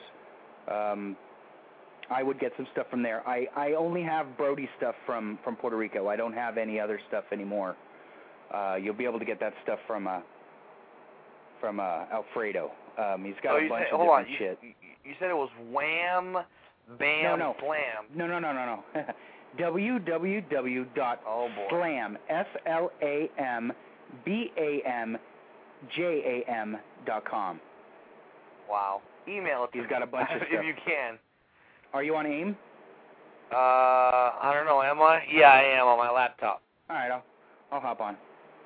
Yeah, shoot it to me if you can, right here live on the air. Alfredo's got a wide selection of stuff, a lot of different shit. Single discs are $5, double discs are $8, I think. And he has sales from time to time. So yeah, it's a really good deal. Let me know if maybe we can go in. I'll break kayfabe. Where do you think IVP gets some of his shit from? Everybody. There you go. I'm going to bury that cocksucker. Everybody. He was my original sponsor, but he never came through, so fuck him. Really? You don't like IVP? I'm not down with Chris anymore, man. He did me wrong. He was my original sponsor, and he was supposed to send me a bunch of DVDs. You know, fuck it, I'll shoot. Our agreement was 10 discs per month, and I would give him full pluggage, which at that time was... I got to make a deal like that. It was 8 shows a month. That was the deal for 10 discs a month, and he never came through. So, you know, the hell with him. Check your IM, brother. Did you request Puro or what? What did you want? Just Puro? A bunch of different shit. Just a bunch of different stuff. Mostly best ofs. I'm a mark for best ofs. Oh, yeah? Yeah, I actually enjoyed those All Japan Championship title defenses and title matches sets. Those are really good. You know, I mean, I know you're not down with the guy, but when I first found the website, I thought it was like a gold mine. Like, I was looking at this like, you got to be kidding me. There's a site like this? Oh, yeah. Hey, you know, I mean, I can't knock his stuff. You know, honestly. And it's good quality, too, for the most part. Oh, yeah. Really good quality. There's some sets out there. There's one that I'm really thinking of picking up. I'm looking for it here. A partner of mine has got it. It's bear with me, brother. I'm looking here. It's all right. I picked up his UWFI with Vader and Takada. There's a lot of huge variety there, I'll tell you. Yeah, that was good stuff. Yeah, that was fun shit right there. Very different, too. Yeah, I have to agree. Let's see. I'm still searching here on my partner's site. Damn, where'd it go? Are you talking Wrestle Warehouse? No, it's somewhere else, which I'm not going to mention on the air. This is a kayfabe You've got more partners than, like, Ron Jeremy. Hey, your other partner. Oh, okay. He's got He's got the Best of Triple Crown title defenses, 15 disc set. Yeah, that's what I'm talking about. Yeah, the All Japan title defenses. Yeah, that's awesome. Yeah, that's good stuff right there. Oh, that's a must-have for any fan of like Misawa and Hansen. It's got everything on there. Saruda. Everybody and then some. Yeah, well, that's we're talking about 90s All Japan. What do you think of the Miracle Violence connection? No idea. Doc and Gordy. Oh, okay. I didn't know that was their Doc name. I always call them Doc and Gordy. Awesome, big, nasty, powerful, strong people. I mean, damn, wrestling needs a team like that. I think the closest that they came to a team that reminded me of them was Mike and Todd Shane, the Shane twins, the Johnsons, or what was it WWE? The Gemini? Yeah, Gemini, Johnsons, yeah. Big, strong guys, man. But, of course, they aren't on the level of Doc and Gordy. And I actually, like I said, I was watching old Raws, and I watched the heel JR stuff, too. I'm sorry, but I love that stuff. I know everybody was all offended. They made fun of his Bell's palsy, but, if he's willing to go along with it and he's willing to do it, then it's like you really can't get mad at him for going along with him making fun of his own Bell's palsy. That was some good stuff. And Doc went in there and killed people, so it's a shame he never got his due in WWE. Talking about Doc. Mm-hmm. Yeah, I hear you. Yeah, I got in a set a little while ago. It's a 5-disc set. It's called The Forgotten Feud, Steamboat versus Austin. You told me about that. Was some good shit right there. I mean, good wrestling. You didn't tell me it was five discs, though. I always thought they only had, like, 4 or 5 matches. I don't remember there being 5 discs worth of matches. Dude, it's 5 discs. And I also got in the Best of Midnight Express, which is a 6-disc set. Starts from their first match in Louisiana, goes all the way through to their last match. It's got their what? Now hold on, you said their last match. Now there have been like 8 different versions of Midnight Express. Okay, so. all right. Let me reword that. Eaton and Condrey, then Eaton and Lane. And when it goes all the way up until what's his name left, Cornette and what's that goof's name? Lane left to go to goal. Wait, so you're telling me there's no Bombastic Bob and Bodacious Bart? Damn. Oh, God, no. Oh, God, no. Remember that? Sorry. Oh, that was harsh. But remember when Cornette tried to bring the NWA to Raw and Jeff Jarrett was a North American champion? Remember all that crap? Mm-hmm. Well, you think they can do that with Pierce? That'd be funny. I would love it if they did it with Pierce. That'd be funny. They bring them up to Raw for a little, and they had Dennis Coralluzzo on Raw. That was bizarre. Yeah, that was kind of strange. Yeah. Okay, dude. Check your email. I just sent you the listing for that Midnight Express set, and I'll send you the listing for the what's it called? The Steamboat. You may have already said it, but just said it again. It doesn't matter. I did like the listing for the Shawn Marginetti one. That was, when you send me these listings, I'm over here thinking maybe it's only a 2-disc. You're sending me like 6 discs, and then I realized that you've got these house show matches. I was like, okay. I keep forgetting about the house shows. I remember the TV stuff, but now wait a minute. Are the house show matches fan cammed or are they in Madison Square Garden? Oh, they are. I hate those. Sorry, but I'm not a big fan of the fan cam. See, what they did was they stopped the final quote-unquote MSG show that they aired was on March 16th, 1997. That was the final MSG that they showed as a TV show. Now, from then on, it was like Raw. That was it. I loved those old MSG shows. Those were great, especially in the early 80s where, before Junior took over, they would bring in guys from New Japan and they would bring in guys from all over. You're referring to that Tiger Mask versus Jose Estrada or whatever, You know, that kind of stuff. I did see that. Oh, man, that stuff was just great. I'd like for someone to put together a best of Madison Square Garden. That would be pretty neat. Yeah, but there's too much stuff. No. From the glory years. 70s to 83. WWF. Right.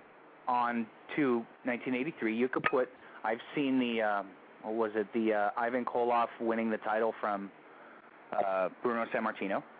Yep. That was good stuff.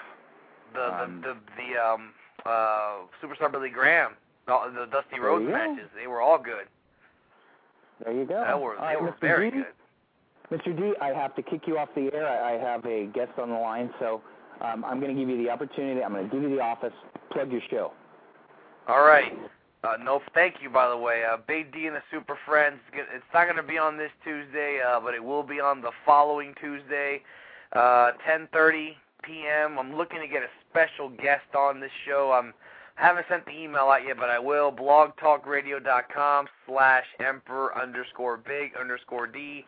Tonight at 11 o'clock Eastern. If after KZ's done or whatever, switch over to blogtalkradio.com/angrymarks. I will be joined by Stevie J and Killer Kev. We're going to be talking the week's worth of wrestling. I'm going to rant very loudly about why I hate wrestling in more detail than I did on this show. And then, of course, everything is available on angrymarks.com and support angrymarks.com as well as Rubber Guard Radio after its 1 year of birth. It's a great show with lots of a variety of guests.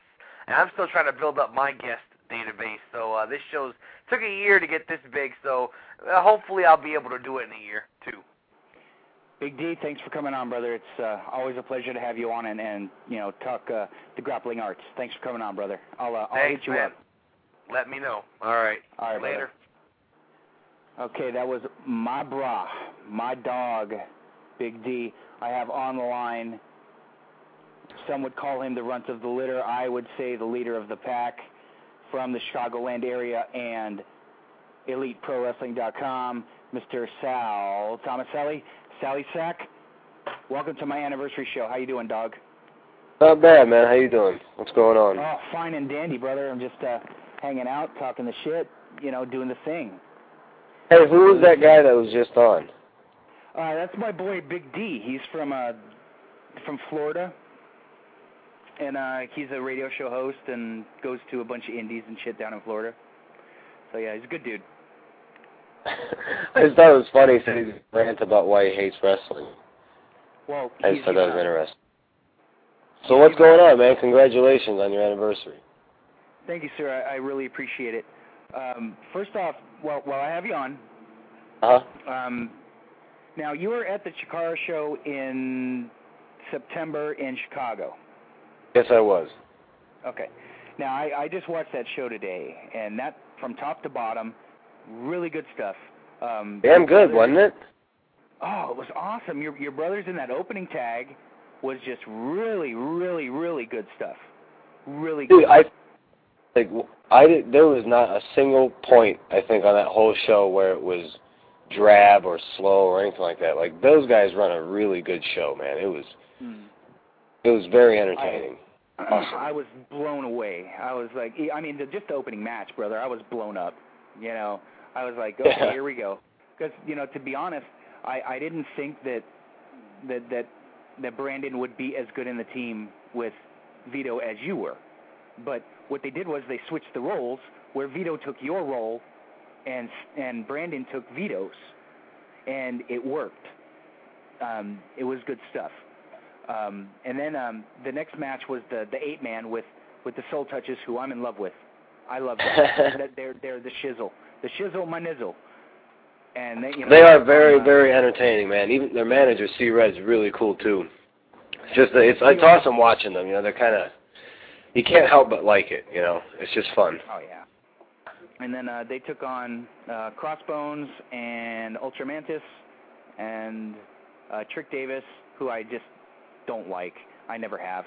And my breakout star for 2009, Sammy Callahan, who I'd like to thank you personally for having Sammy on the show for me. Hey, no problem, man. tore it up. He tore it up, and it was just really good shit. And plus, Dr. Keith Lipinski was on doing commentary, so that was good. Oh, really? I didn't know that. Yeah. I haven't seen the DVD yet, so I didn't get to hear any of the commentary. Lipinski tore it up.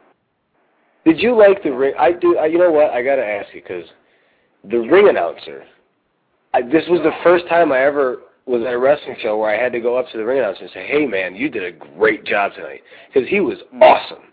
Did you notice that at all or not? Or is that just me? Well, I've seen him for months now, and he's the Kaiju Big Battle ring announcer. Dude, he's awesome. He's good. He's really, really good ring announcing, and he's also commentating, but he's got the ring announcing down. He's just got to work a little bit more on the commentating. He's going, but he's got, there's a lot of room to improve. So, but yeah, what's his name? Shit. Sorry, brother. Partake the gimmicks today. I can't remember. But yeah, he's funny, man, and he's got a great hairdo, doesn't he? Dude, it was because sometimes there was points where there was a few minutes between matches or something like that. But that's what I mean. Like, the show was never slow, and he carried it through those few minutes just by talking to the crowd. And it was very, very entertaining. Now, I have to ask. You were there for Ted Petty. Uh-huh. Now, do you think that anybody in the last few years in that tournament has had the one-night run or a two-night run or whatever it was that Sami Callihan had? No, he had a very, very good showing.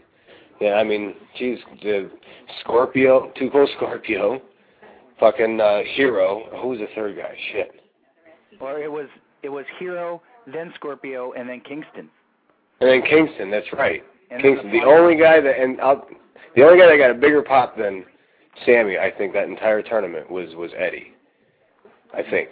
I wasn't there for night 2. I was only there for night 1, but I can't wait for it to dude, he's fucking talk of the town, man, and deservedly so. He's very, very good. You can't really name a whole lot of people that he's mimicking or that he looks like, so more power to him, man. He's doing really good. Well, his gimmick's over. So those that are listening, go to YouTube and type in Sami Callihan, and you will see some of his promos.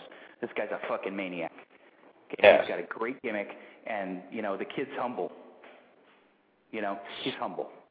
And you really don't get that too often, especially now, just because, guys think they're hot shit and when they're not.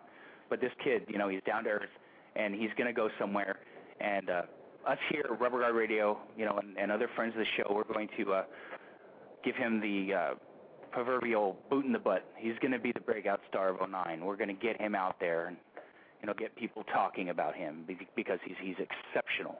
He is really good. And the thing is, he doesn't work like his size, and he's not afraid to get hit. And the thing, he's got a very explosive style. I mean, he's an amateur wrestler, I think, for coming in from Ohio and everything. They got a really good, that's a wrestling state, so, and he's just got that explosiveness to him. It's just really, there's a certain intensity, I guess, sometimes when you're watching, you kind of forget that you're watching a fake wrestling match, and you can just get caught up in the moment and have a good time. I guess that's what it is, because he's over huge. Like, he's everywhere he goes, Now, Can't fake. Does he work for you guys? Does he work for Elite Pro? Yeah. He's this Saturday, I believe he's making his debut. Who's he working? Brandon. I have no idea. We haven't finalized the card yet. I couldn't even tell you. I'm sorry. I'd love to see him and Brandon. That would be fun. I don't know. I think Brandon might be in a tag match. Him and Hades have been doing some tagging lately, so I believe that's what I'm envisioning. I'm 100% sure yet. Cool. There's another kid who's up and coming is Jason Hades. Now, what more can I say about him? I mean, fuck, he's good too. He was the guy that was getting everybody's attention before Sami came on. So, there's some really good talent sprouting, like all of a sudden in the past maybe like 6 months to a year or so, something like that. Like 5 or 10 guys have just kind of jumped out and said, "Hey, take a look at us," and they're really good, So it's pretty cool. There you go. Well, we mentioned Helios. I talked to you the week after the Chikara double shot there, and you told me that you were impressed with Helios. Yeah. Now, are you going to try to bring Helios in to work for Elite? Well, when there's not anybody new going to be coming in, what we're doing is we have everything already booked out till November, and November's our last show of the year. We always take December off. So if anything were to happen, it wouldn't even be until some point in the earlier part of next year. So it just kind of depends. I would definitely like it, but his schedule is relatively full, so it's more up to schedule at this point, because we only run once a month. It's not like we do a whole ton of dates or anything, Right. And he's all over the place. Now, would you rather have him drop the Ricochet character and just go completely Helios? I'm partial to Helios. Don't get me wrong, I like Ricochet, because I've known him ever since he started at Mid-South. He's a guy that I would say is a good friend of mine, just a really nice guy. But I don't know, the Helios gimmick is just really cool, man. Just the whole mask looks good. It makes him look really cool. It fits more to where his style of thing is anyways, Mm-hmm. I like the look of it a lot. I thought it was really cool. Mm-hmm. Yeah, that tag match was just blow away. Mm-hmm. I've yet to watch the Cleveland show. I'm going to watch it tomorrow. I haven't seen any of that either. But yeah, that September 20th show, you can get that at smartmarkvideo.com. Please support any indies. Okay. And it's a lot about your company. I mean, they traveled 200 miles and still get a damn good house.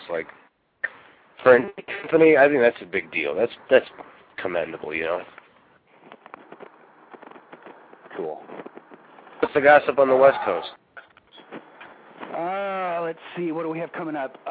Fog City in San Francisco is returning on the 25th. They've taken a few months off. Their main event is Dylan Drake, who's he's one of the bigger stars up here, taking on Baby Slim from San Diego. They've been feuding since the company started. It's going to be fun. And then Olafa, the Samoan tank, who's related to the Samoan clan, rather large brother, big man, taking on Raven, which should be fun stuff. Big Time Wrestling had a show a couple weeks ago with Mike Modest. Mike was on the show. Oh, sweet. Who did he work? Puma. Oh, awesome. CJ Perkins. Yeah, I missed the show. I completely forgot. And the main event was Jason Styles against Curry Man. That had to be pretty cool. Yeah, there you go. I completely forgot about it, and that's pretty much all that I know of, because I don't follow the APW product anymore. I can't give Roland my money. Yeah. I just can't. We've had our heat in the past and probably still do, but we run into each other. We're cordial and whatever, but but there's a lot of stuff hopping on out here. I mean, there's all kinds of shit all over the place. JD has been doing rather well up there in Sacramento. The series he's been having with who's the English kid that he worked? Timothy when I was at the show. Yeah. They've been doing pretty good with that best of 7 different gimmick type of series. Yeah, that's fun stuff. I think you got to keep your eye on Timmy, man, because he goes to Europe all the time too. Mm-hmm. He's really starting to learn that European style. He's really good. I don't think he's got that much really time in yet or anything, but keep an eye on him. I bet you something's going to happen with him soon. All right. Well, you brought up time in. Okay. Now, do you feel that a guy should, get pushed on to bigger indies if he's got natural talent and ability and, he's just really grabbed it in 6 months, or, should that spot be held for a guy who's been in it for 5 years? The push should be given to the guy that has the biggest reaction with the crowd, regardless of time in. I mean, that's at least my opinion. You know, I don't think it really matters. I think time in really is a factor when it comes to experience, because it's just rare that you get a guy that's 6 months to a year that really knows what they're doing. You know, I mean, you get like Tyler Black is the biggest example. Look at him. You know, I think maybe he's got 2.5 years in or something like that, but there's exceptions to that rule. There are some guys that just get it a lot faster. So, I mean, to me, it's irrelevant. Sometimes if a guy that's really young does get a push, they do tend to get a big head, but I mean, it's wrestling. You're going to have that in football too, you know, but whoever's over gets the biggest push, and I think that's the way it should be. I have to agree with you. I have to agree. So, you know, being in the Midwest, you know, you see Dysfunction's ICW, you see Elite Pro, you see IWA Mid-South. There are other indies that are sprinkled around there. Do you see anybody that's ready to break out that's not named Sami Callihan or the Soul Touchers? There's another guy that his name is Mustafa Ali. Started in IWA recently. He made a pretty good showing. In the past few matches, he's gotten to work like guys like Hero and everything too. So I think he's starting to make a name for himself. And I think he's been wrestling like 6 or 7 years, but he just never had a chance to really do it where it mattered at all. You know, I think he's gonna make some kind of an impact, something, because it's starting already to talk about him now. But other than that, like, I've wrestled since March. I've wrestled 5 times. So I couldn't tell you, man. I haven't been to shows.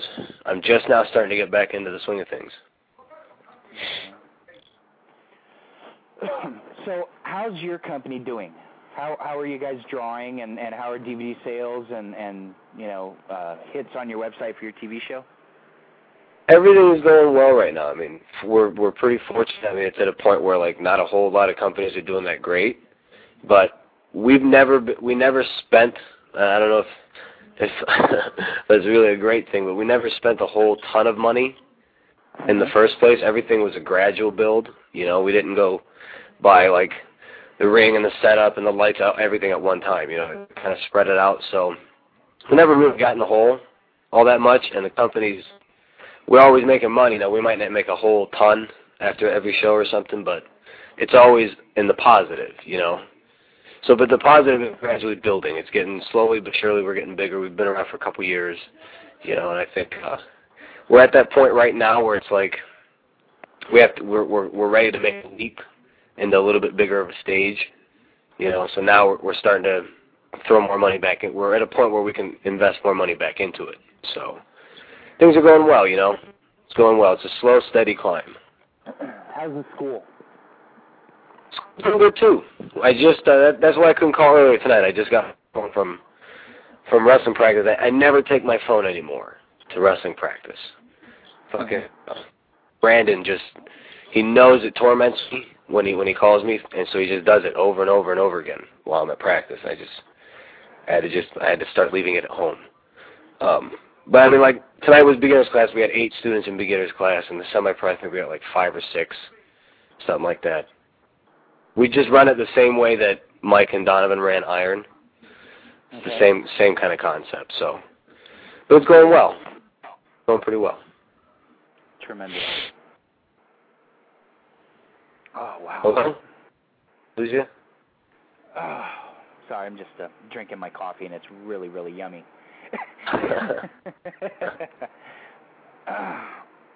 Oh, shit.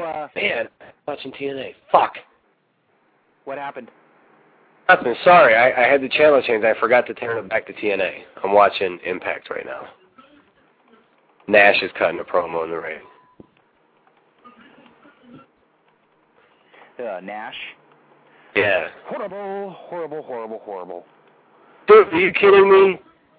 He's got a huge new tattoo. He's jacked up to the gills. Oh my God, this is awesome. It's fucking Diesel all over again. Yeah, tremendous. I'm a mark of his, dude. I think he's great. Cool. Well, okay. Well, you said that you enjoy Kevin Nash. You know, when you were a little Sally sack, you know, when you were a little line sack, Who caught your eye, and what made you say, "Hey, I want to do this. I want to be like this guy"? Like my favorite guy of all. I mean, growing up watching was Piper. I'm a huge Piper. Piper, huh? Yeah, I got the only wrestling figures of any kind of anything I have in my apartment is all Piper stuff. I got a ton of his stuff from like Mid-Atlantic and from way back. I'm a huge Piper mark, absolutely. That's cool. Roddy Piper rules. No doubt. All righty, let's patch in a caller. Caller from the 518. Whom am I speaking with? Who else, baby? Who else calls from New York? Oh, this has got to be the anarchist Ian Daniels. Ian, that's right. How you doing, brother? I am doing splendid. It's 10:30 here in New York. It's like 30 degrees. I'm freezing, but it's fantastic. I'm eating delicious Taco Bell. Tremendous. Ian, I have on the line with me Mr. Sal Tomaselli. Now, what I'm going to do is I am going to hand you the microphone, Mr. Daniels, and I'm going to give you the office. I would like for you to conduct a 5-minute interview with Mr. Tomaselli. You think you can swing that? Which one? Sal. Sal, okay, the bald one. Gotcha. You got it. Okay, guys, I got to make a quick call. So, Ian, you've got the office. All righty. Hey, Ian. What's going on, Sal? How you doing? What the hell just happened? I have no idea. I think we got the show pawned off on us for some reason. Thank God that none of the 3 viewers are actually paying attention right now. Don't tell them I said that. So I just tuned in. I just signed on, so I don't know what you guys covered yet. But, I mean, I've been watching you guys for a shit ton of time, all 3 of you, Vito, and Brandon, since what was first for you guys, Wildside or PWG? Wildside, right? No, PWG, actually. We're PWG still, that was in California, yeah.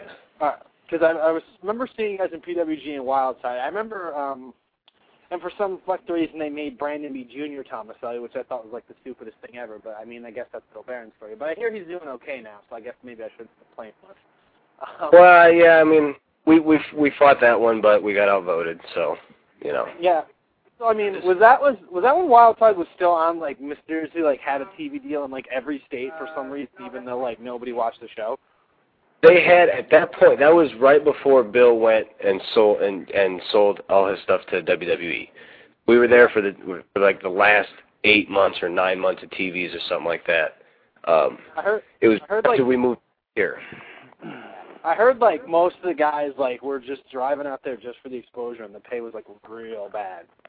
Oh yeah, it was. I got $5 a TV taping, and he taped per night. But I mean, at the same time, it was on TV from Atlanta all the way up to New York, or not New York, just south of New York. It was up north of Philly, but south of New York, somewhere around. You know what, Sal? At that time, they were on America One on I think it was DirecTV, so they actually had national TV. Oh, maybe it was maybe even bigger.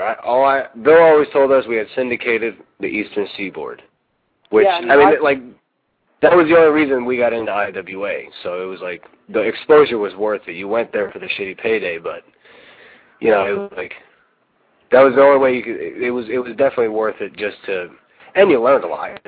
I mean, I got to work on camera. I got cues and times and certain things you got to know. I wouldn't have known had I not gone through there, but the pay definitely licked balls. It did for sure. I bet it did. I just feel the transfer from getting $5 a pay to running your own promotion. How's Elite Pro doing? Elite Pro's doing well. We never tried to do like a banging 5-star show right off the bat. I think we always planned on going just climbing slowly. Because I think if you climb too fast, it's really difficult to sustain that, especially financially. So that's the biggest plus with our company is we're not losing money. We're putting on, I think, pretty decent shows. We're constantly getting better equipment as we're going throughout. We're getting better at editing. We're improving. We're slowly improving. But at the same time, we're able to continuously climb. So it's like It's going well. For 2 years, I'm happy where we're at, you know? Yeah, you're improving and not losing money, and it's a lot better than a lot of the places here in the New England area. God, the Indies are atrociously bad in this area. I mean, I don't know if you guys have ever ventured up here to, like, you know, the Connecticut, Massachusetts team, but it's pretty bad. Like, I did one show for WSU up around. Okay, yeah. That was it's like Queens, Long Island area down in New York City. But oh god. Oh wait, so you worked for Sabbath the Stiffer? Did you guys? Yeah, get paid? I did. Yeah. Did you guys get paid? No, we got everything that we agreed to, but it was I had I don't know if I'm defending Jack with this or not, but I will tell you a story that did happen. We got ditched by these two. They'll remain nameless. Well, okay, I'll give you guys a clue. Okay, they're the SATs. But anyways, those guys were supposed to give us a ride to the airport after the second show, and they ditched us just to be jerk-offs. So anyways, like we're able to get one of the boys. Like I asked for a cab. I go to Jack to get a cab, and Jack refuses to get a cab. So he gets one of the young guys to drive us to the airport. But the airport is like 2.5 hours away from the venue. Did you go to LaGuardia or JFK? JFK. Oh, I think we were in I want to say we were in Long Island or something. Like we weren't really all that close to the airport. It was a pretty significant distance to ask this guy to just take us, you know. And so I asked the guy. I guess he's a younger guy or something. Like, is Jack paying you? He goes, no. Jack told me I had to do it. I didn't have a choice. Okay, so I go to Jack and I'm like trying to plead this guy's case. Like, dude, we can't. This is a 5-hour round trip for this guy. Like, he didn't live far from the venue that we were at, so he's got to go all the fucking way out there and then come back. So I'm sitting here I argue with Jack for maybe 30 minutes. And finally, Jack goes, all right, I'll give him some money. And I go, okay. I go back to put my gear in the car. The guy walks up to me. I go, so did Jack pay you? Jack paid him $10. $10 fucking bucks. So I had to go back. I had to go back and fucking finagle more money out of Jack just to fucking pay this poor guy for taking us to the airport. Like, Jesus Christ, dude, he's just shafting like a guy on a ride. Like, Jesus. Yeah, I mean Jack's pretty notorious up here in New York for not paying guys, for canceling shows. I mean, he's all kinds of stories. He runs a wrestling merchandise store like right in the middle of the city, and there's all kinds of, I don't know. Matt, are you for or against the DOI? Have you ever read their stuff? Are you there? I read their stuff. Like, yeah, I've definitely read it. I mean, I don't know how biased or anything that all that stuff is. You know, I don't know any kind of stories or anything, if that's what you mean. No, but like they have stories about like people coming to Jack's store and throwing like dead pigeons at him because he stiffed them on paydays, and like chucking Gatorade bottles of piss at him, and how like hazy he is in New York, and like, I mean, hey, wow. I don't know. Wow. Yeah, I didn't know it was that bad. Oh yeah. He's not a well-liked man in the New York indie scene. Not that there is a New York indie scene anymore, but, you know, God bless if there actually would be one again. Maybe I wouldn't have to drive 4 hours just to work. Right. Now, I got to say, I watched the Tag World, or not the Tag World, the Trios tournament, and I thought that I know that they're not like, you know, guys from the Elite Pro School or whatever, but I know that they're featured pretty prominently in your shows. The Soul Touches, I thought, did like fucking awesome in that tournament. I thought they really like were some of the bigger stars, at least in ring wise. Daniel, or excuse me, Ian. Wait until you get Chikara's artistic pursuit of being yourself. Yeah, it's coming. Their 8-man tag is awesome. Is it? Awesome. Who's the 8th guy? Who's the 4th guy for the touches? I only saw Marche, Jazz, and Willie. This big dude, Trauma. Okay, cool. Yeah, I thought they were awesome, and I thought C-Red was like slick with 200 extra pounds put on him, which I thought was very entertaining. They're really, man. They're really like that chance that they got to go out for Chikara. I'm really thankful to Chikara for hooking those guys up. You know. They're really, really good, but nobody was ever willing to really give them an opportunity to do anything. I think like Willie, Willie's been wrestling like 10 years, You know, I thought like Jazz been wrestling for a long time too. yeah. Who? Yeah. As a Jazz, he's been wrestling for a long time too, right? Oh, yeah, like 6 or 7 years. Like these guys, and they're all local Chicago. They've all been around here all this time, and nobody's really ever used them. And then we had them on our show at the same time Mike Quackenbush was in town, and Quack saw them, and then he went and told the guys at Chikara that they probably, you know, hey, you're probably going to want to book these guys. And then they just kind of blew up right after that. So it's like, they're really good, man. They're just, and the thing is, not only are they athletic, and they can wrestle, but on top of that, they're just so entertaining. They're just so damn entertaining.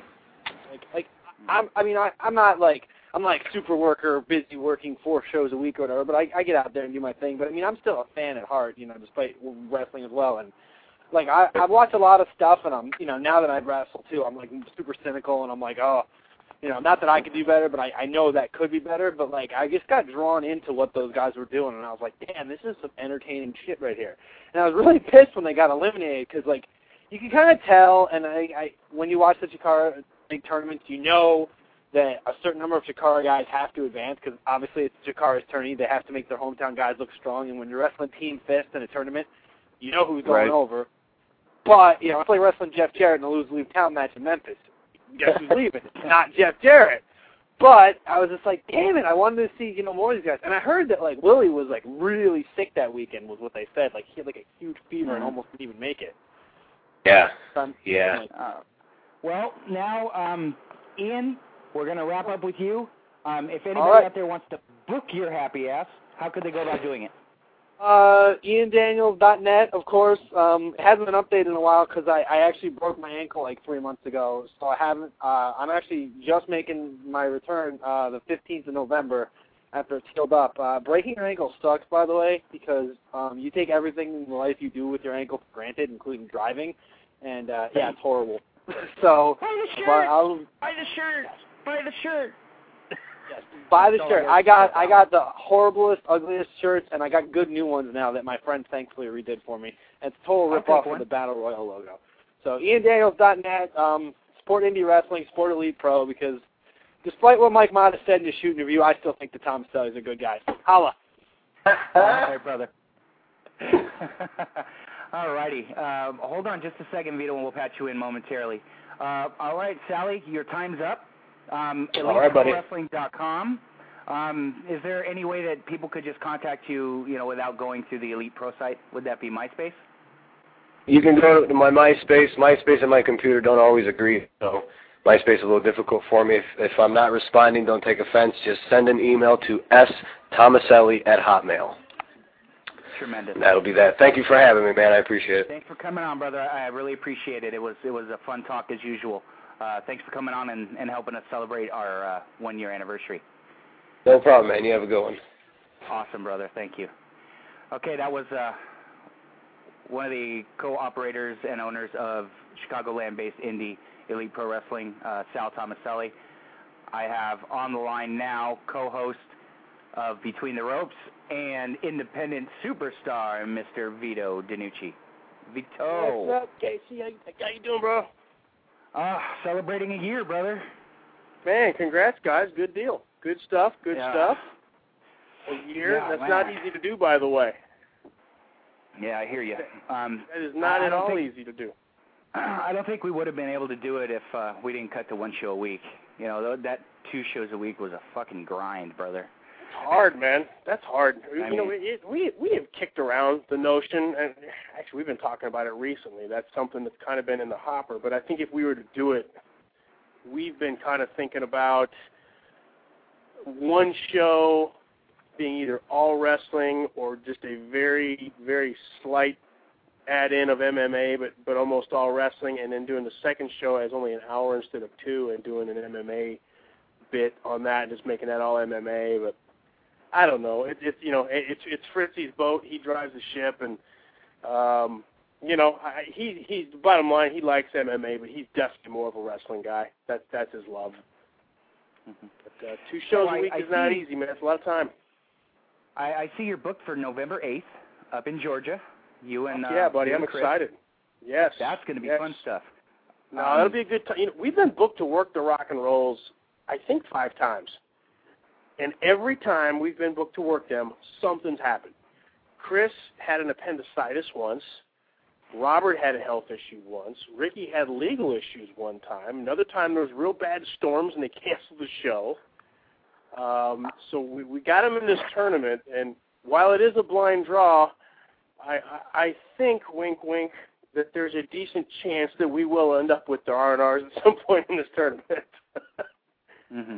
Well, hopefully you guys get him in the first round or in the second after they defeat the Heartbreak Express, because I'd like to see them in the Heartbreak Express. Yeah, well, you know, and them and the Heartbreaks have worked before, and had very good matches.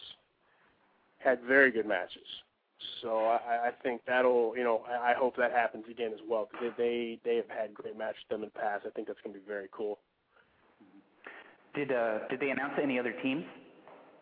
Yeah, if you go to their website, they've got the whole card announced as far as the teams and stuff go. I know they've got a singles title match on as well, but as far as some other teams go, R&Rs, us, the Heartbreaks, Double Deuce, it works primarily in Florida, which is I started calling Frank Capone, Francisco Ciazzo and Pete Cannon, and they tagged in IPW back in its heyday.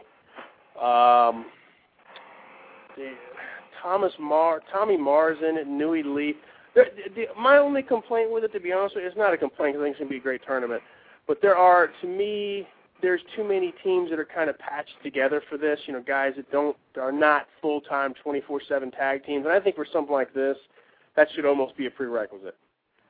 I have to agree. You know, that's just me, but you know, hey, Scott Davis won the tournament last year, but his partner that he was with last year is injured, so he's actually back in it with another guy that's kind of a bit of a protege of his, and you know, it's going to be a fun tournament, man. It's going to be a good time, and it's a great old school wrestling town. This is one of those old school crowds that I think 90% of the crowd still thinks it's all very, very much on the up and up, and they are into it way more than they should be allowed to be.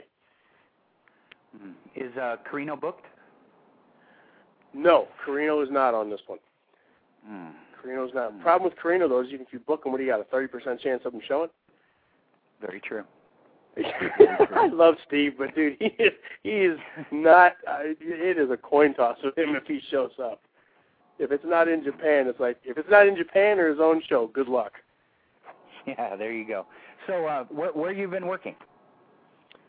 You know what? We're just now getting things rolling again. I'm actually working this coming Monday night for Ring Warriors, and it's up in North Florida. They do a couple shows a year, and we're working Phi Delta Slam. A lot of people that big TNA fans know Phi Delta Slam. Brother Bruno. Yeah, Bruno and Tilly. We're working Phi Delta Slam on this show Monday night up near Gainesville, if I'm not mistaken. That show's pretty. It's some good talent on that show. Mike Sullivan, Steve Madison's listed to be on there. Mike Mondo was one of the Spirit Squad guys. Disco Inferno's on that show. Oh, wow. Dustin Rhodes is working, if I'm not mistaken. You know what? Mike Sullivan, some people like that. But, some good indie names and some talent that used to be on, be up in the show. So we're working there. We're doing the tag tournament, of course, for World 1 South. We're going to be working pretty steady for CCW, which is a bigger promotion that runs mainly in South and Central Florida. I think we're going to be doing a program that's going to be kind of a back and forth between us, Phi Delta Slam, and the Heartbreak Express, which I'm really looking forward to. And then I know we've also, for this calendar year, I'm pretty sure there will be the third incarnation of the IPW reunion show, and I'm hoping to work Black Market on that show. Joey Machete and Sean Murphy. They don't do the Black Market gimmick as much anymore. Machete's doing Reprisal of the Sheik, and he's got Barabbas from Puerto Rico managing him. And Murphy's actually doing this hysterical gimmick under a hood called Hong Kong Fu, which is just, it's funny as hell. But, man, when those guys work as Black Market, they're just brutal. And I think that's who we're going to get for the IPW show. I'm not positive of that yet. Wow, sounds like you're pretty busy.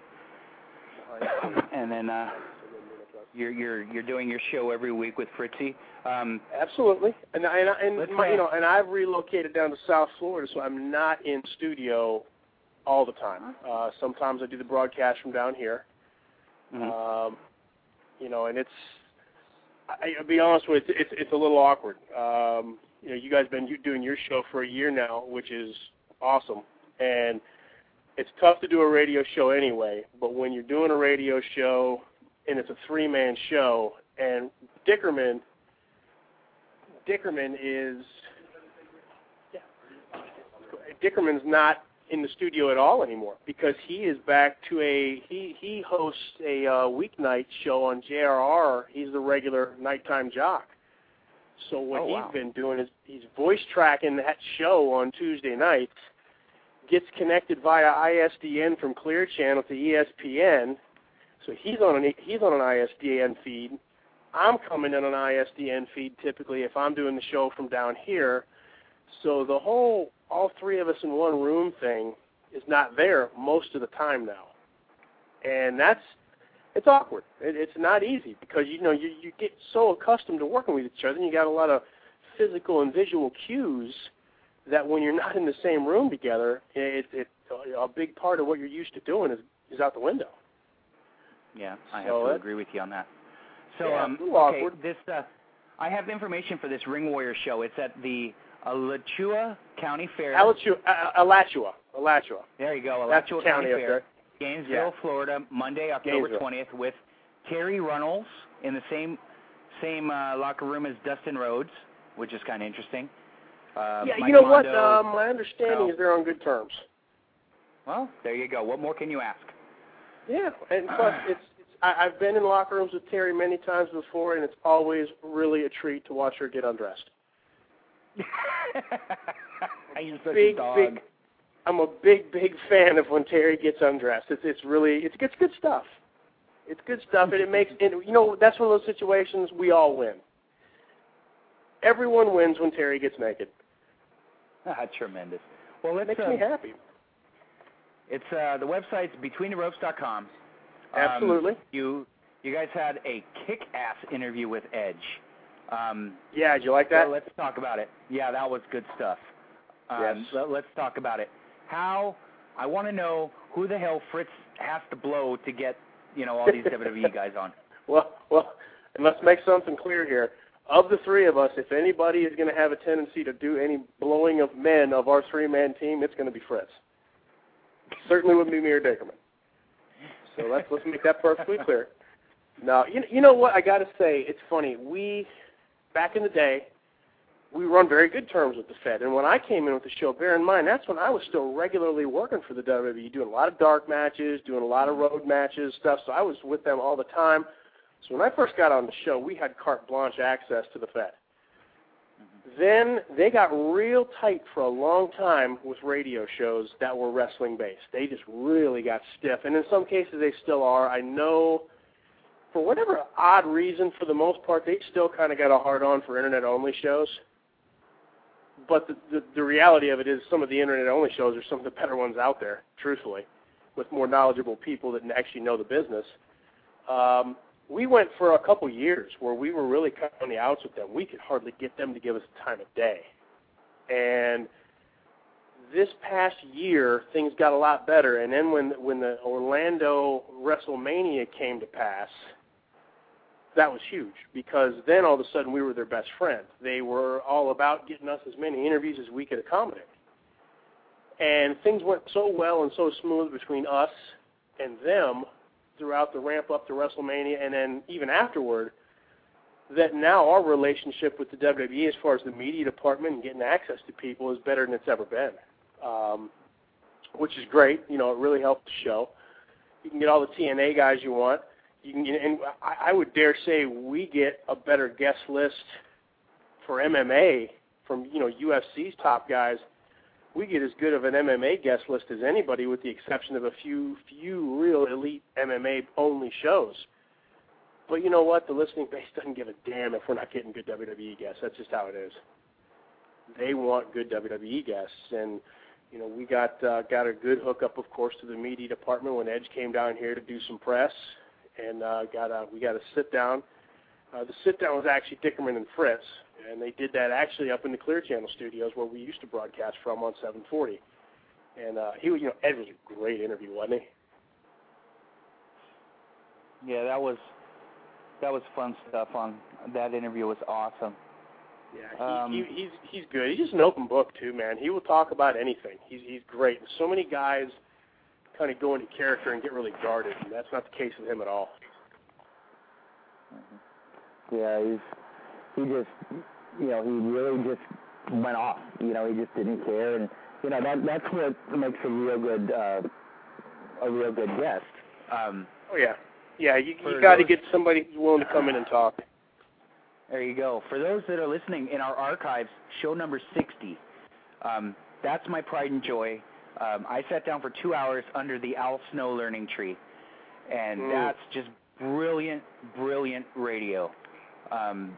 What I did was, before I had Al on the show, I listened to what radio interviews of his I could find and all of his shoot interviews, and I tried not to, answer any, ask any questions.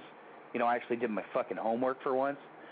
Right. And it was just amazing stuff. Al's incredible. There is no one else in the business like Al. No. And he's my personal favorite. And he always has been. Mm-hmm. I saw him in '93 in San Jose. He did a ladder match with I forget who it was, but I saw him and I just fell in love right then. And I'm completely hooked. He's amazing. He's amazing, and I think it's pretty asinine to me, the fact that he's not under contract with somebody right now. He's still young and vibrant enough and healthy enough, for that matter, to still have a very strong role that could be so effective. But somebody's got to be willing to let him go do what he does. And truly, he hasn't. He had a little time. You can tell me if you agree or not, but his early time in the WWE seemed like they kind of let him do his thing to some level. But truly, the last 3-4 years he was with the company, he didn't get to be Al Snow. He had to be this really watered down, just stupefied version of what he really is. Oh yeah. If somebody would bring him in and let him be himself, you can't tell me that guy can't make you some money. Dude, he drips charisma. Yeah. Really. He's great. And he's just that kind of guy, and Al, what you see is what you get, and and then he can back it up in the ring. You need 20, he'll give you 20.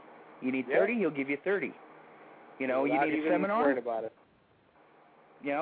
Not a problem. That's a fact. You're 100% right. Al can brilliant. Go, and he can work with anybody. It's you hear a lot of people talk about you can't have a match. Nobody can have a bad match with Shawn Michaels. Hey, Shawn makes everybody look good. Al's that guy. It's really tough to have a bad match with Al Snow. I have to agree. If you've got a semblance of a clue in the ring, you can go and have a good match with Al Snow. I think that's what's missing from today. Is there aren't many mechanics. No, that not. can just go out there, and put in 20, and take a young kid by the hand, and hold his hand and teach him. There's just no one there. I mean, Finley would be the exception. Oh, sure. Dave's a throwback. He can do that. Regal is a guy who comes to mind that is capable of that. Mm-hmm.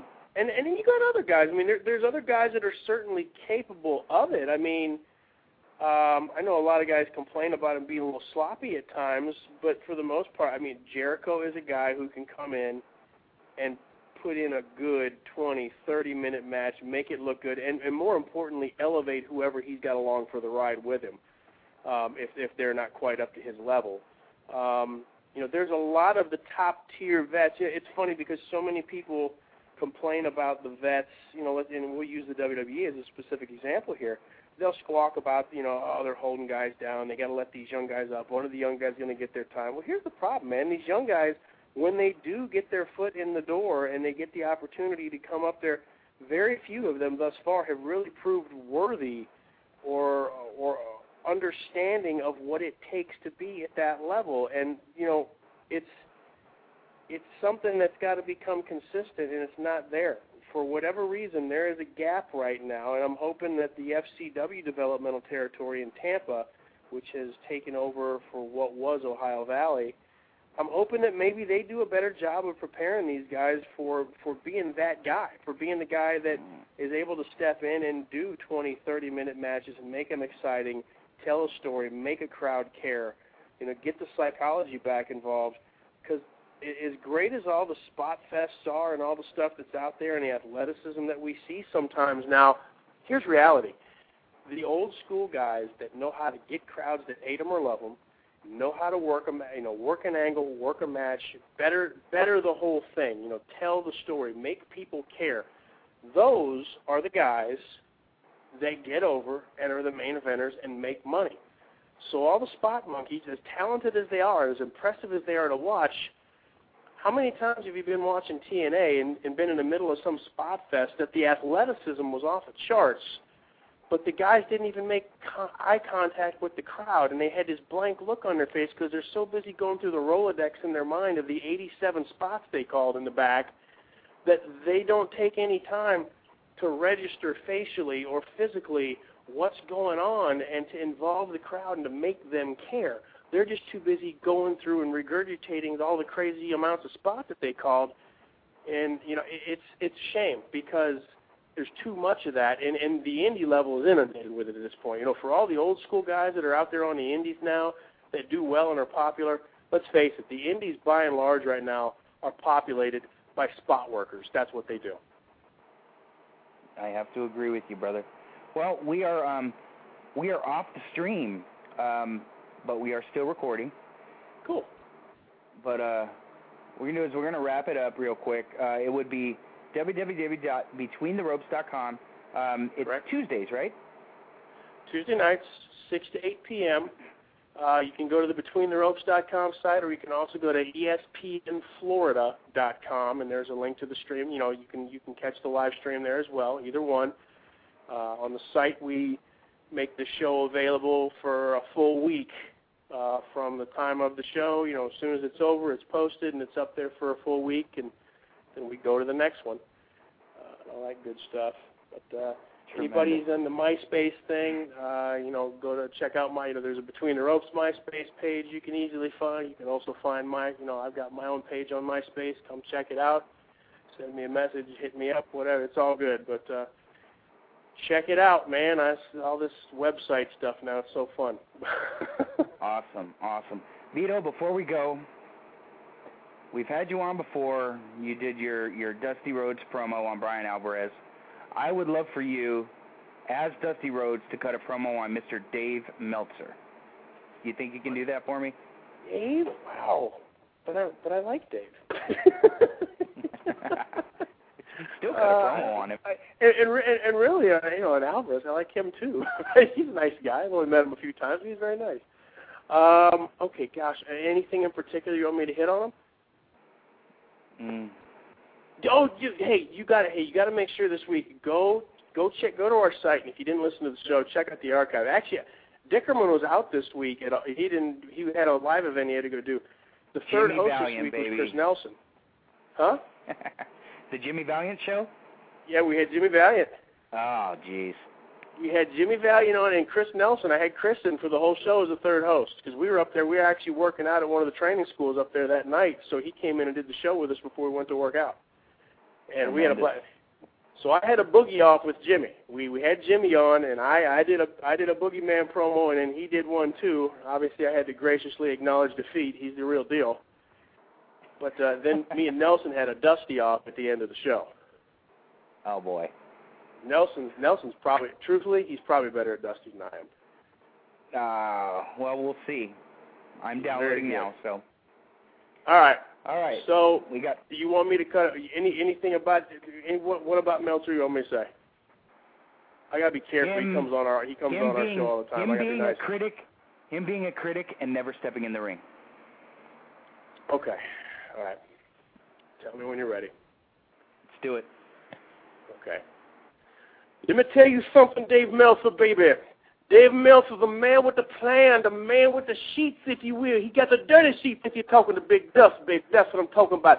Dave Meltzer out there, he's going to have put out the Wrestling Observer, if you will. Let me tell you something about Dave Meltzer.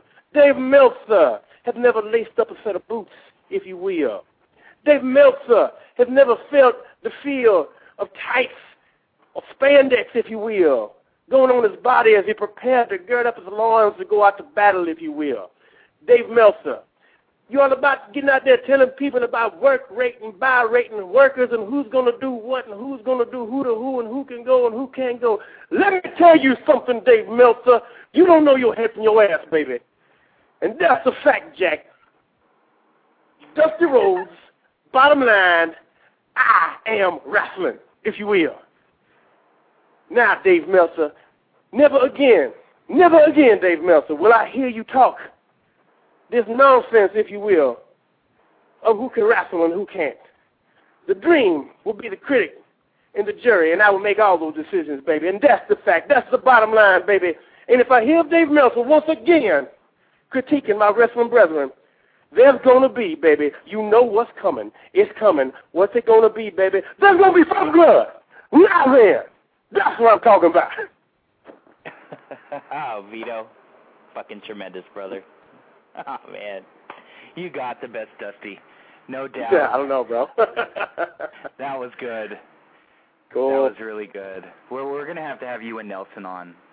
Oh, dude, you know what? You have to get us back in there because we'd love to come do it. We're gonna get a little bit busier. We're not going to be doing nearly as much as we used to. It's going to be very select, but we're trying to get out there a little bit and do some of what we've been talking about, man. You know, get in with some of these younger guys, maybe teach them a thing or two about how to work a match and how to get the crowd to give a damn about you, because that's something most of these guys don't understand how to do.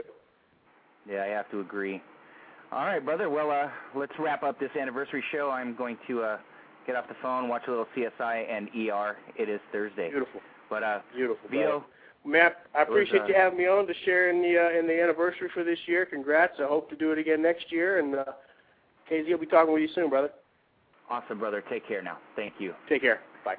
All right, that was new Heavenly Body member Vito DiNucci, also co-host of BetweenTheRopes.com. Wow, we went 2 hours and about 13, 15 minutes or so. Let's plug our sponsors, WrestleWarehouse.com, for all your DVD and wrestling merchandise, and also FogCityWrestling.com. Fog City, if you're anywhere, Northern California, Central California, they have a show October 25th. You can get all the information at FogCityWrestling.com. Let's throw in some friends of the show, F4WOnline.com. $9.99 a month. You get the Wrestling Observer newsletter online, as well as the Figure 4 newsletter as well every week. Brian and Dave are brilliant journalists. Also, let's plug EliteProWrestling.com. You can't go wrong with Elite. Just good stuff there. Good independent wrestling as well. And you can hit us on MySpace, myspace.com/RubberGuardRadio. You can also get our show archives at rubberguardradio.com and blogtalkradio.com/RubberGuardRadio. That should do it from here, guys. We will talk to you next week with Dr. Keith Lipinski. Later.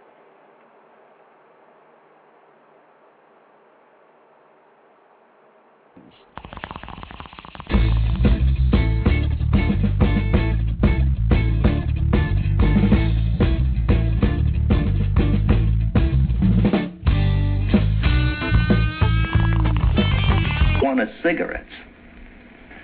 Reefers.